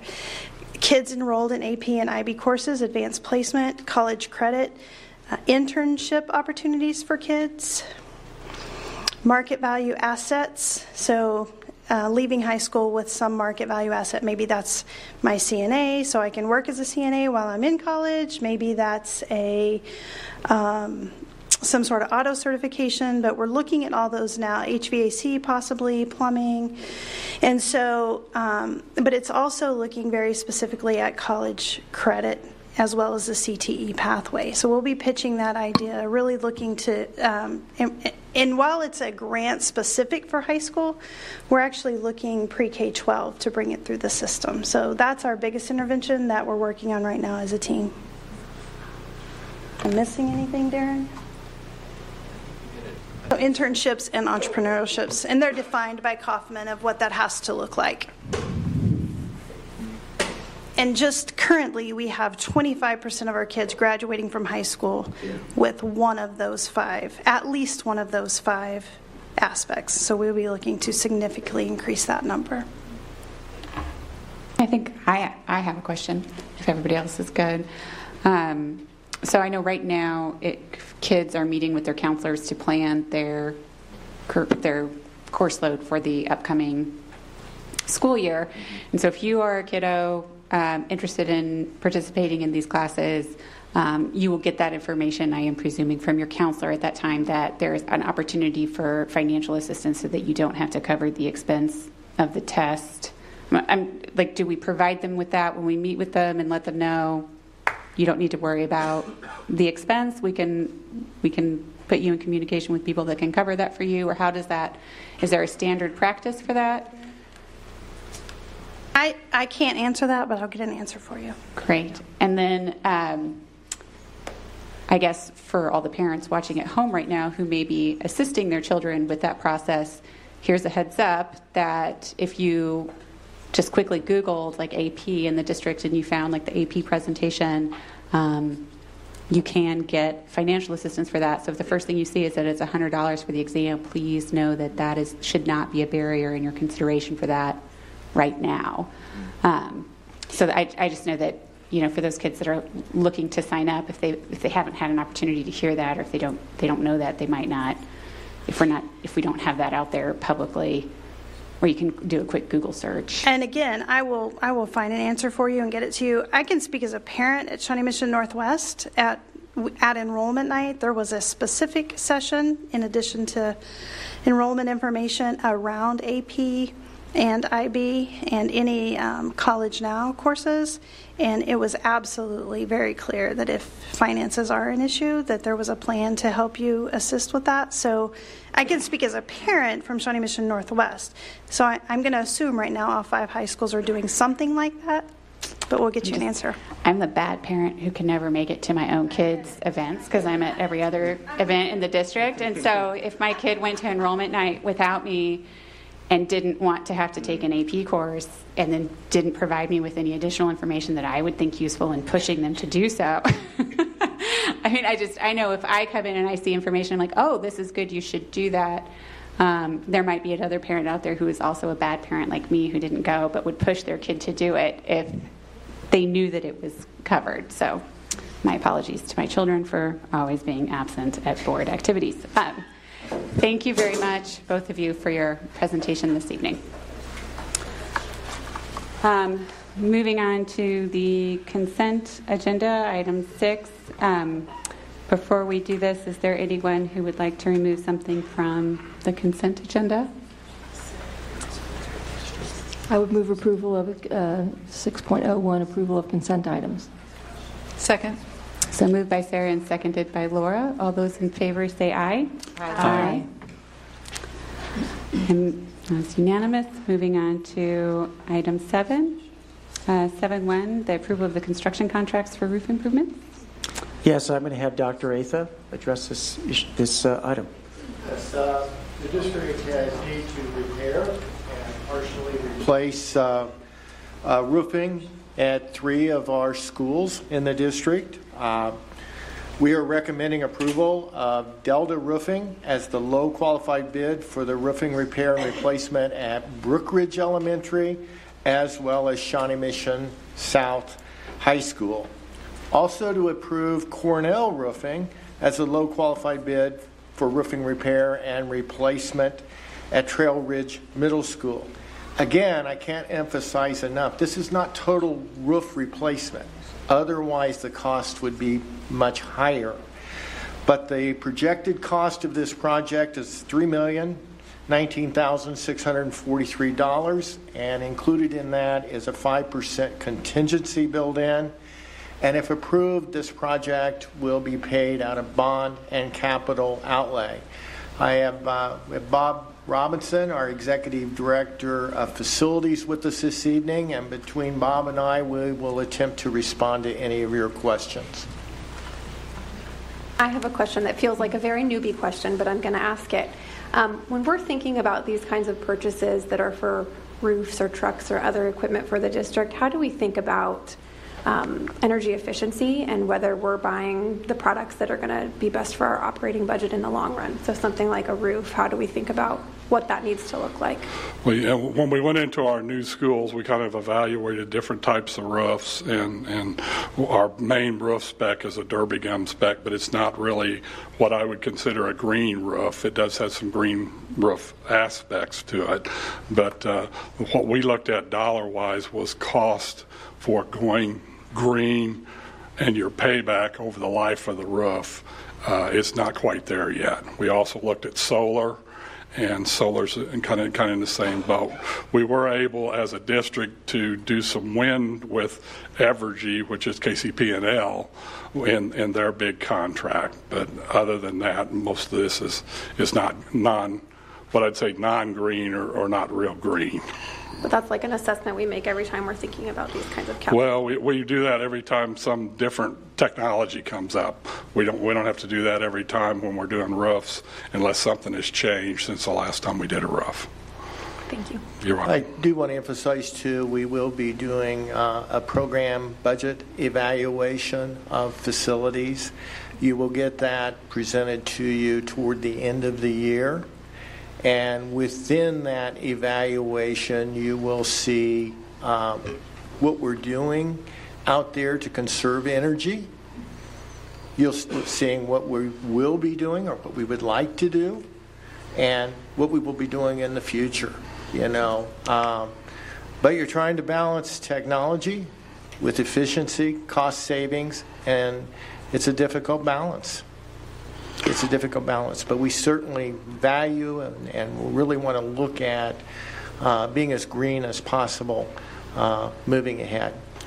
We brought an energy manager person on board in July, started looking at all our utilities. We went back the last 2 years on our utilities and tracked where we were at with that. In that process, we've tried to adjust schedules within our building of when the HVAC is running, and we're starting to see some significant savings. We hope by June that we'll be able to bring a report that will look at somewhere between 2 and 5% savings that we think we can get out of this program. Mostly on electrical cost. Thank you. So I guess what I'm saying is more later. Is there anyone else? All right, let's take a motion to approve the construction contract. So moved. Second. Moved by Sarah, seconded by Mary. All those in favor? Aye. Aye. Any opposed? No. Moving on to 7.2, approval of the pre-kindergarten tuition funding. Yes, I'm going to have Dr. Leanne Neal come up, and she'll be joined by Dr. Hubbard. Dr. Neal took over duties this year as early childhood principal, and she kept all the duties that she had previously for the most part. That was part of our administrative cost cutting, so I want to publicly acknowledge that and thank you for all of your great work. She has done a wonderful job on trying to address the issue of kindergarten tuition to try to make it as cost neutral as possible. We started that process last year, and this is a continuation of that process, so I'm going to turn it over to her. Thank you very much. As you know, first of all, thank you for the support that you have given to allow us to expand and to provide a robust pre-kindergarten program in Shawnee Mission to try to meet the needs of a broad range of our families. To do that, as you are aware, we do braid, as Dr. Fulton mentioned, kind of braid our funding from a variety of sources. Most of our programs are no-fee programs where families have to meet some kind of a qualifier, what you would think of as typically an at-risk qualifier. But knowing that families that didn't meet those qualifiers also were in search of really high-quality pre-kindergarten programming, you all were very supportive of us also putting forward a fee-based or a tuition-based pre-kindergarten option for our families, which has been very well received. And so as we continue to look at that, we want to continue to be able to provide the highest quality programming that we can. And we want to make sure, though, that our fees are covering the instructional costs as well as the materials costs. And so, as you may recall, in February, I think it was February 11th at that board meeting, 2019, we brought forward to you sort of a two-phase tuition increase plan. You approved that first phase, and so we're here this evening to ask you to move forward, to consider moving forward with that second phase. And so that will bring, in 2018-19, we had the tuition was $2,550. This year, that first phase increased the tuition fees to $2,950. What we are asking you to consider is that second phase, which would bring our tuition fees to $3,350 for the 2020-2021 school year. Anyone have any questions? Dr. Sinclair? Thank you for that report. Did we have a change of enrollment among those families who were kind of met the requirement or the to pay the fees, or I guess didn't meet the qualifications for fee waiver? So of those fee-paying families, did we have a change in enrollment when we put the phase one adjustment in place? We did not really see a significant change. If you want a perspective in terms of what that cost, how that cost impact is over time, so if you go back to that 2018-19 fee, if you want to think about it in terms of like a daily cost, it was about $15 a day. This year's fee increase brought it to about $17.35 a day. With this third phase of increase, it still remains under $20, so it's less than a $5 overall increase with those tuition phase-ins. So it's like $19.70 a day when you look at it that way. We do bill it incrementally in 10 installments for families. That's typical. So it would be, if you approve this second phase-in, it would be $335 for a month. That's 5 days a week, half-day programming.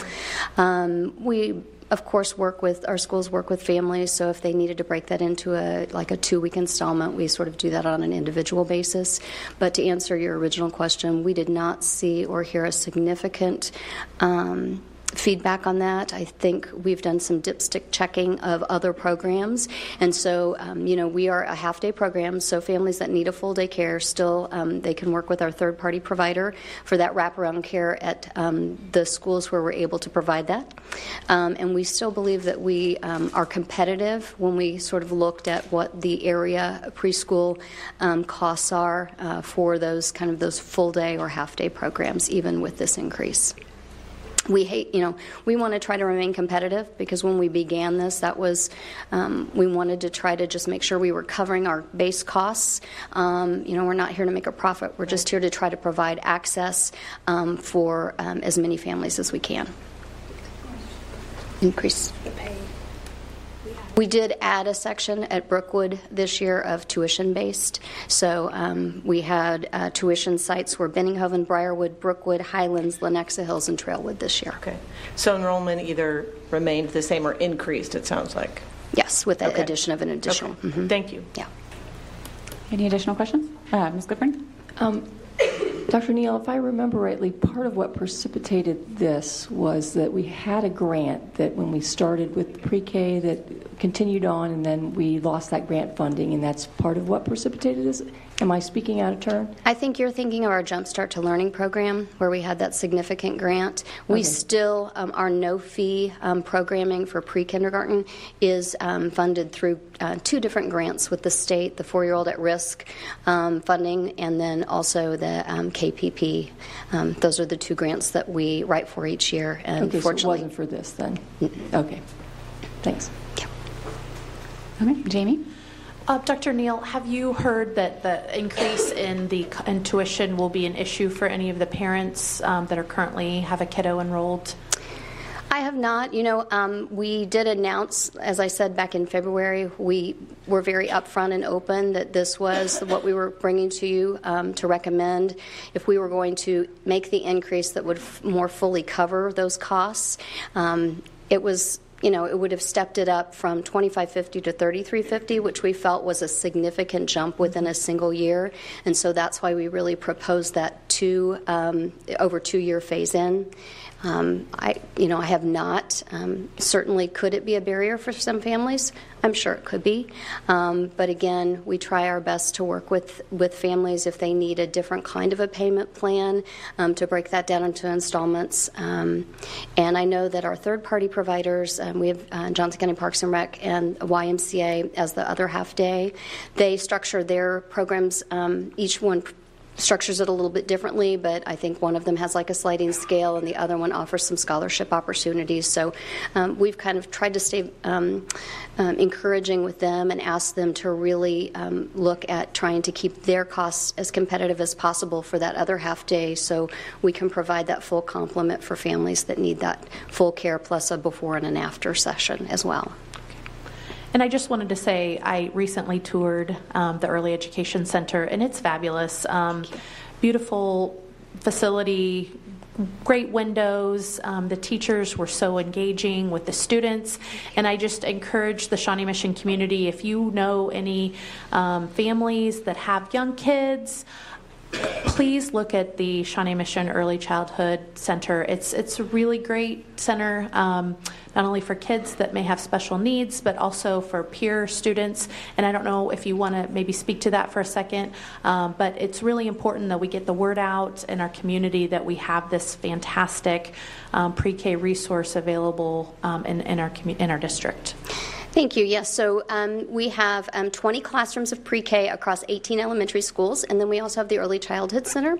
And as I mentioned, our pre-K sites are 5 days a week for those half-day programs at the Early Childhood Center, where we serve just under 200 students. And as you mentioned, we have about 2/3 of those students who have an individualized education plan and about 1/3 that are peers attending with them.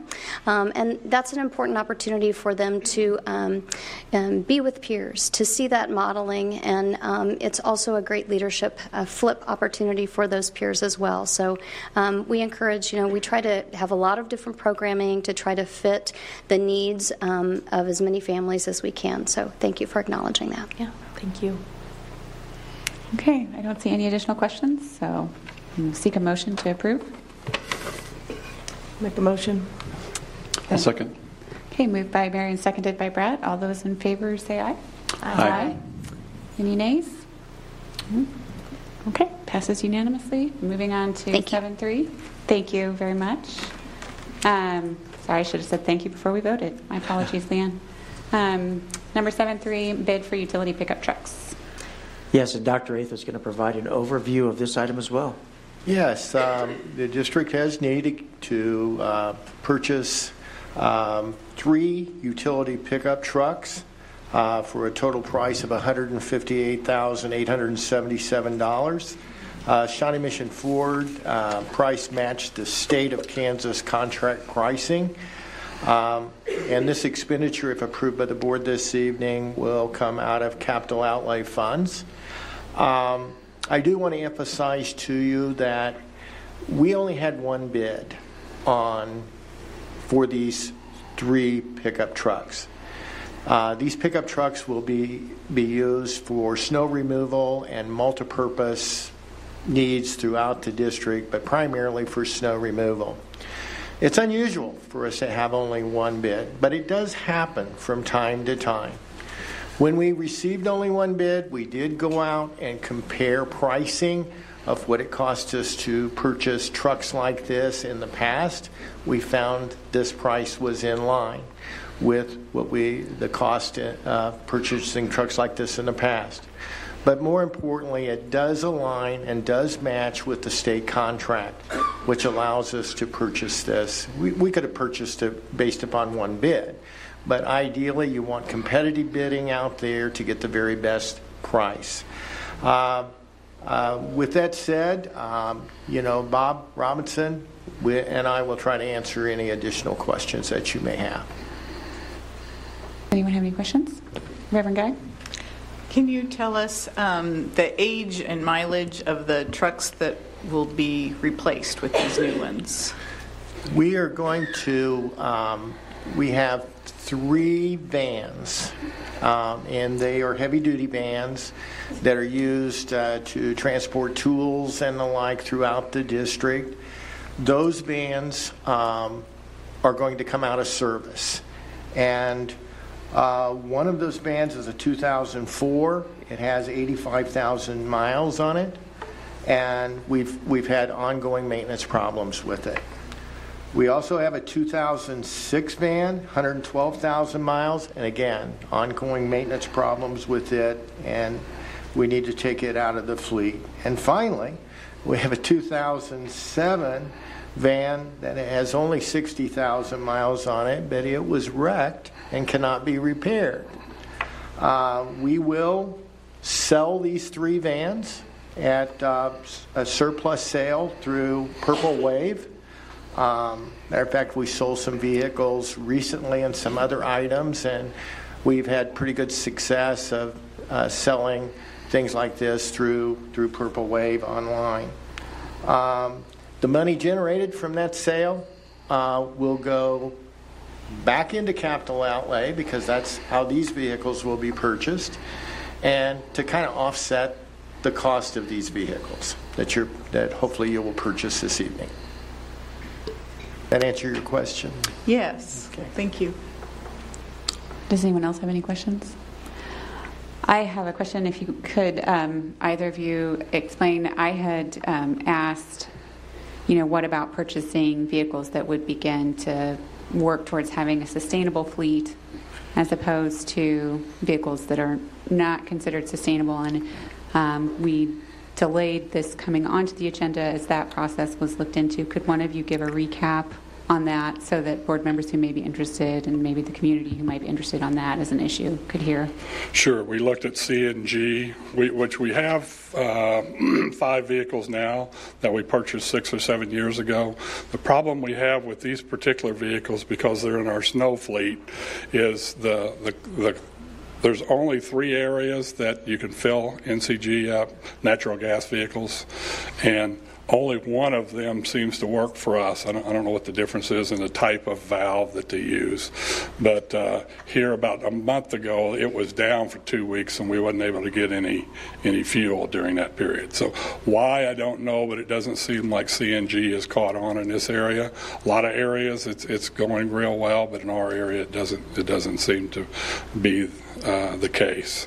The cost for CNG ranges from $25,000 to $35,000 additional per vehicle to put that on, and there's only, as we understand it, there's only one mechanic in Chevy and Ford that works on those. So it just doesn't seem to be catching on in this area. Cost savings, there is some cost savings. Based on 10,000 miles a year, you would probably save around $300 a year in fuel cost, but by the time you offset that on the cost of converting them, it would take a few years to get that cost savings back. One of the things that I was told, I think a week ago, is that because these are snowplow vehicles, that if we did need to clear snow to ensure that we had school, the refueling necessary would cut into the time that would allow us to get approximately 100 or 150 miles is what you would get out of a tank full of the CNG. And the fear was that if we were in the middle of the night, a lot of times snow removal starts at midnight or 2 o'clock in the morning, that we wouldn't be able to get to the station and get them filled up and get back on the site. So that was a concern also. Thank you. You're welcome. Anybody else? Okay, seek a motion to approve. I would move to approve. Sarah, move to approve. Second. Is that Reverend Guy? Mm-hmm. Okay, all those in favor?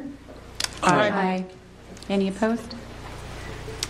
Okay, moving on to 7.4, approval of board meeting dates. Yes, this is actually an item that's now required by Kansas, and so you simply have to approve our board meeting dates for the remainder of the year at this meeting. Okay. Move approval. Sarah? Second. We'll let Brad got to second. That was so exciting, Brad. All those in favor? Aye. Any opposed? Nope. Okay, 7.5, approved purchase of 95% advanced phonics lesson library. Okay, yes. Darren Dennis is going to come up and give a brief explanation of this item. This was moved into actions because there was a question on what that's for. And so he has an explanation for you. Okay. Good evening. Thanks for the opportunity to address this. This is a request for support for advanced phonics lesson library. It stems from a need that we identified 2 or 3 years ago when a recognition that we needed to do more to support students who come to us with dyslexia. It started with that, and it really has broadened out into a broader discussion of reading instruction in general and the need to align to the current state of research and an understanding of how science says that children learn to read. We've researched and we engaged, after that process, 95% group, and we've been working with them over the past year, maybe a little bit more than that, to provide materials and provide professional learning to our staff. We've also been working in collaboration with our colleagues in special education. We've worked with a consultant as well. And so this has been a high priority for us. We found that 95% group provides high quality materials and that we've had very positive response from staff who've gone through their professional learning experiences. And this really is part of our long-term commitment to working on improving students' reading who come to us with dyslexia. At the same time this was happening, I wanted to make sure that you're aware that the State Board of Education has recently passed some new mandates that relate to this. And so the work that we've been doing over the past 2 years or so really falls in line with what is now being mandated by the State Board of Education. So they're requiring, for example, I've written down some of the new rules, that we specifically identify dyslexic students, that we are utilizing structured literacy as an explicit evidence-based approach to teaching literacy to all students, that we're promoting early intervention in dyslexia, that we have professional learning aligned to these practices to support dyslexic students.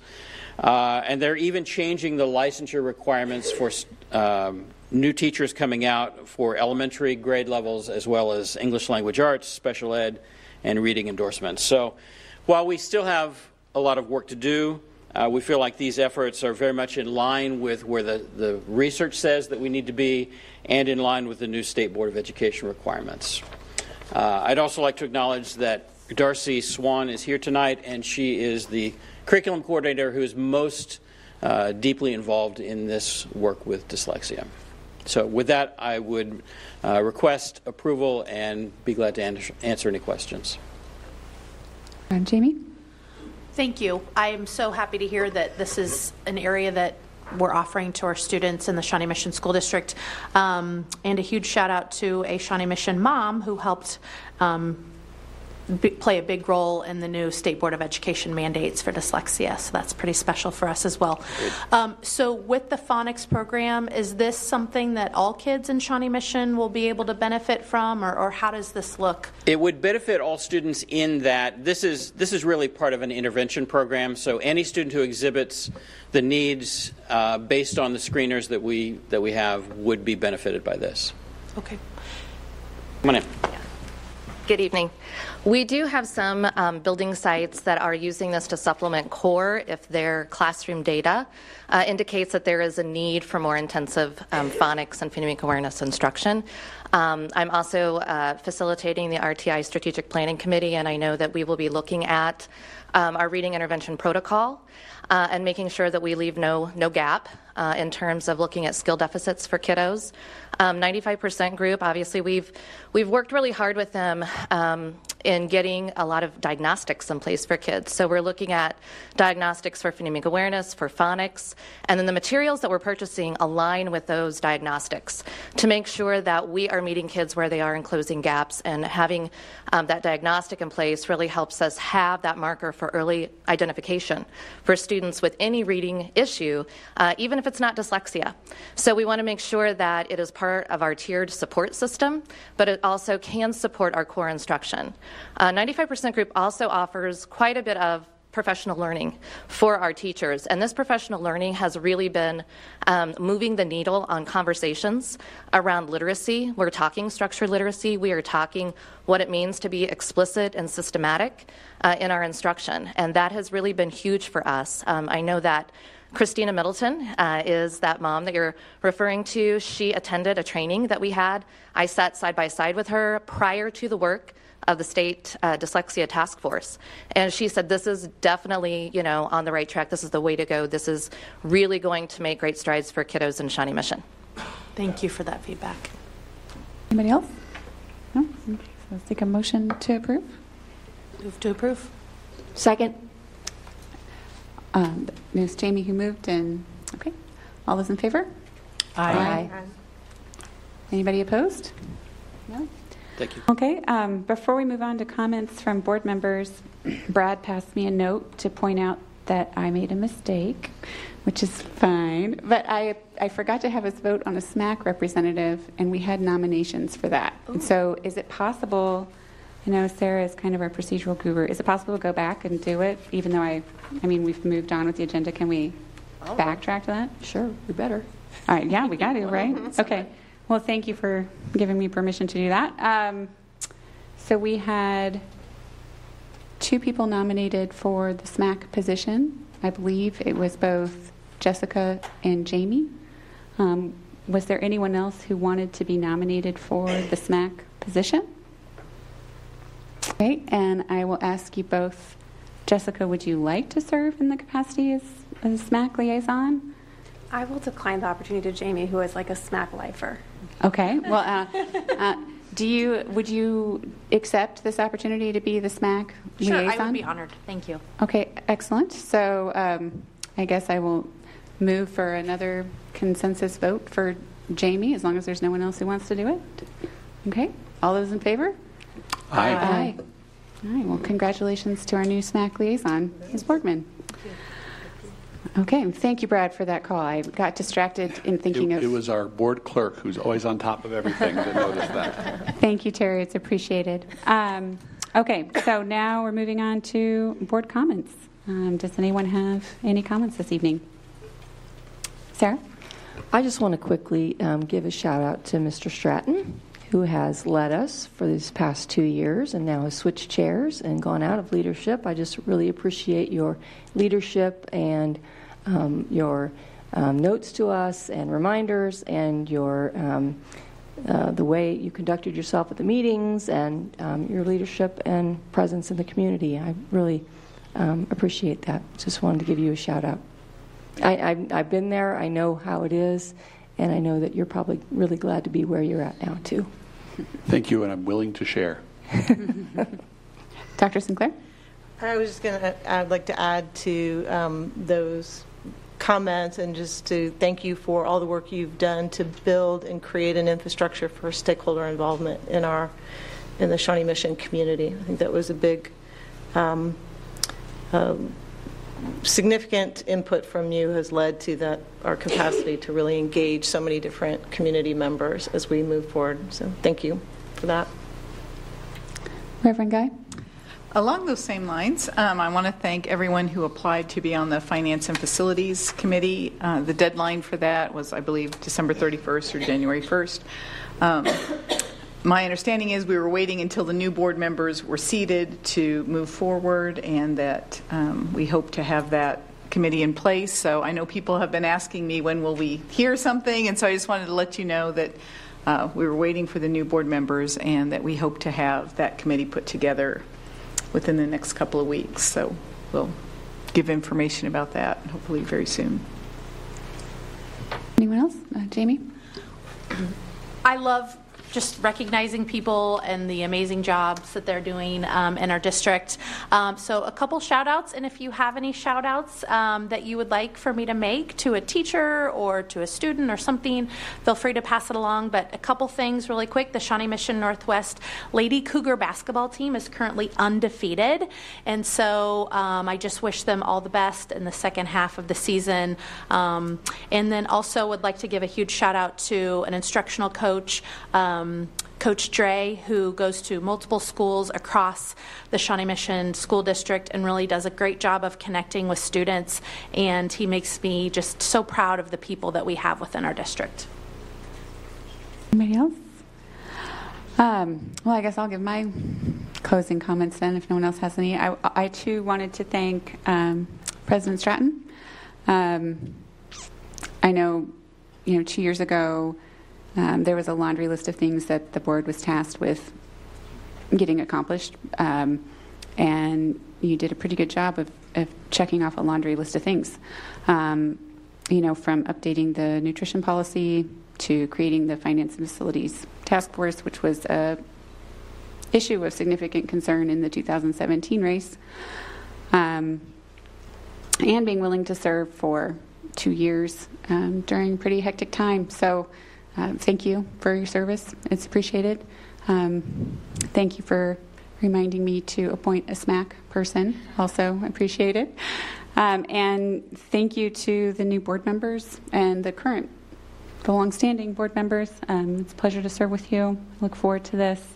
And I'm going to ask you for your grace in advance again as we move forward. So thank you everyone for attending tonight, and we'll have Mary move us into executive session with if we can take a 5-minute break between this and the executive session. Okay, so you want me to just read each three, or we're going to do one We'll at do a time? one. So we'll do one, and we need to come back after the first one. So we'll just, for the first executive session, we'll need what? If we put 5 minutes on top of that, then 15 minutes for that. Is that right? So we're at 8:25? Yeah, we'll meet back in here at 8:25. Okay. So I move we go into executive session to discuss personnel issues pursuant to the non-elected personnel exception under COMA, and the board will reconvene in the boardroom at 8:25. I'll second. All those in favor? Aye. Okay. Thank you very much, everyone who's in attendance this evening. We'll see you at the next meeting.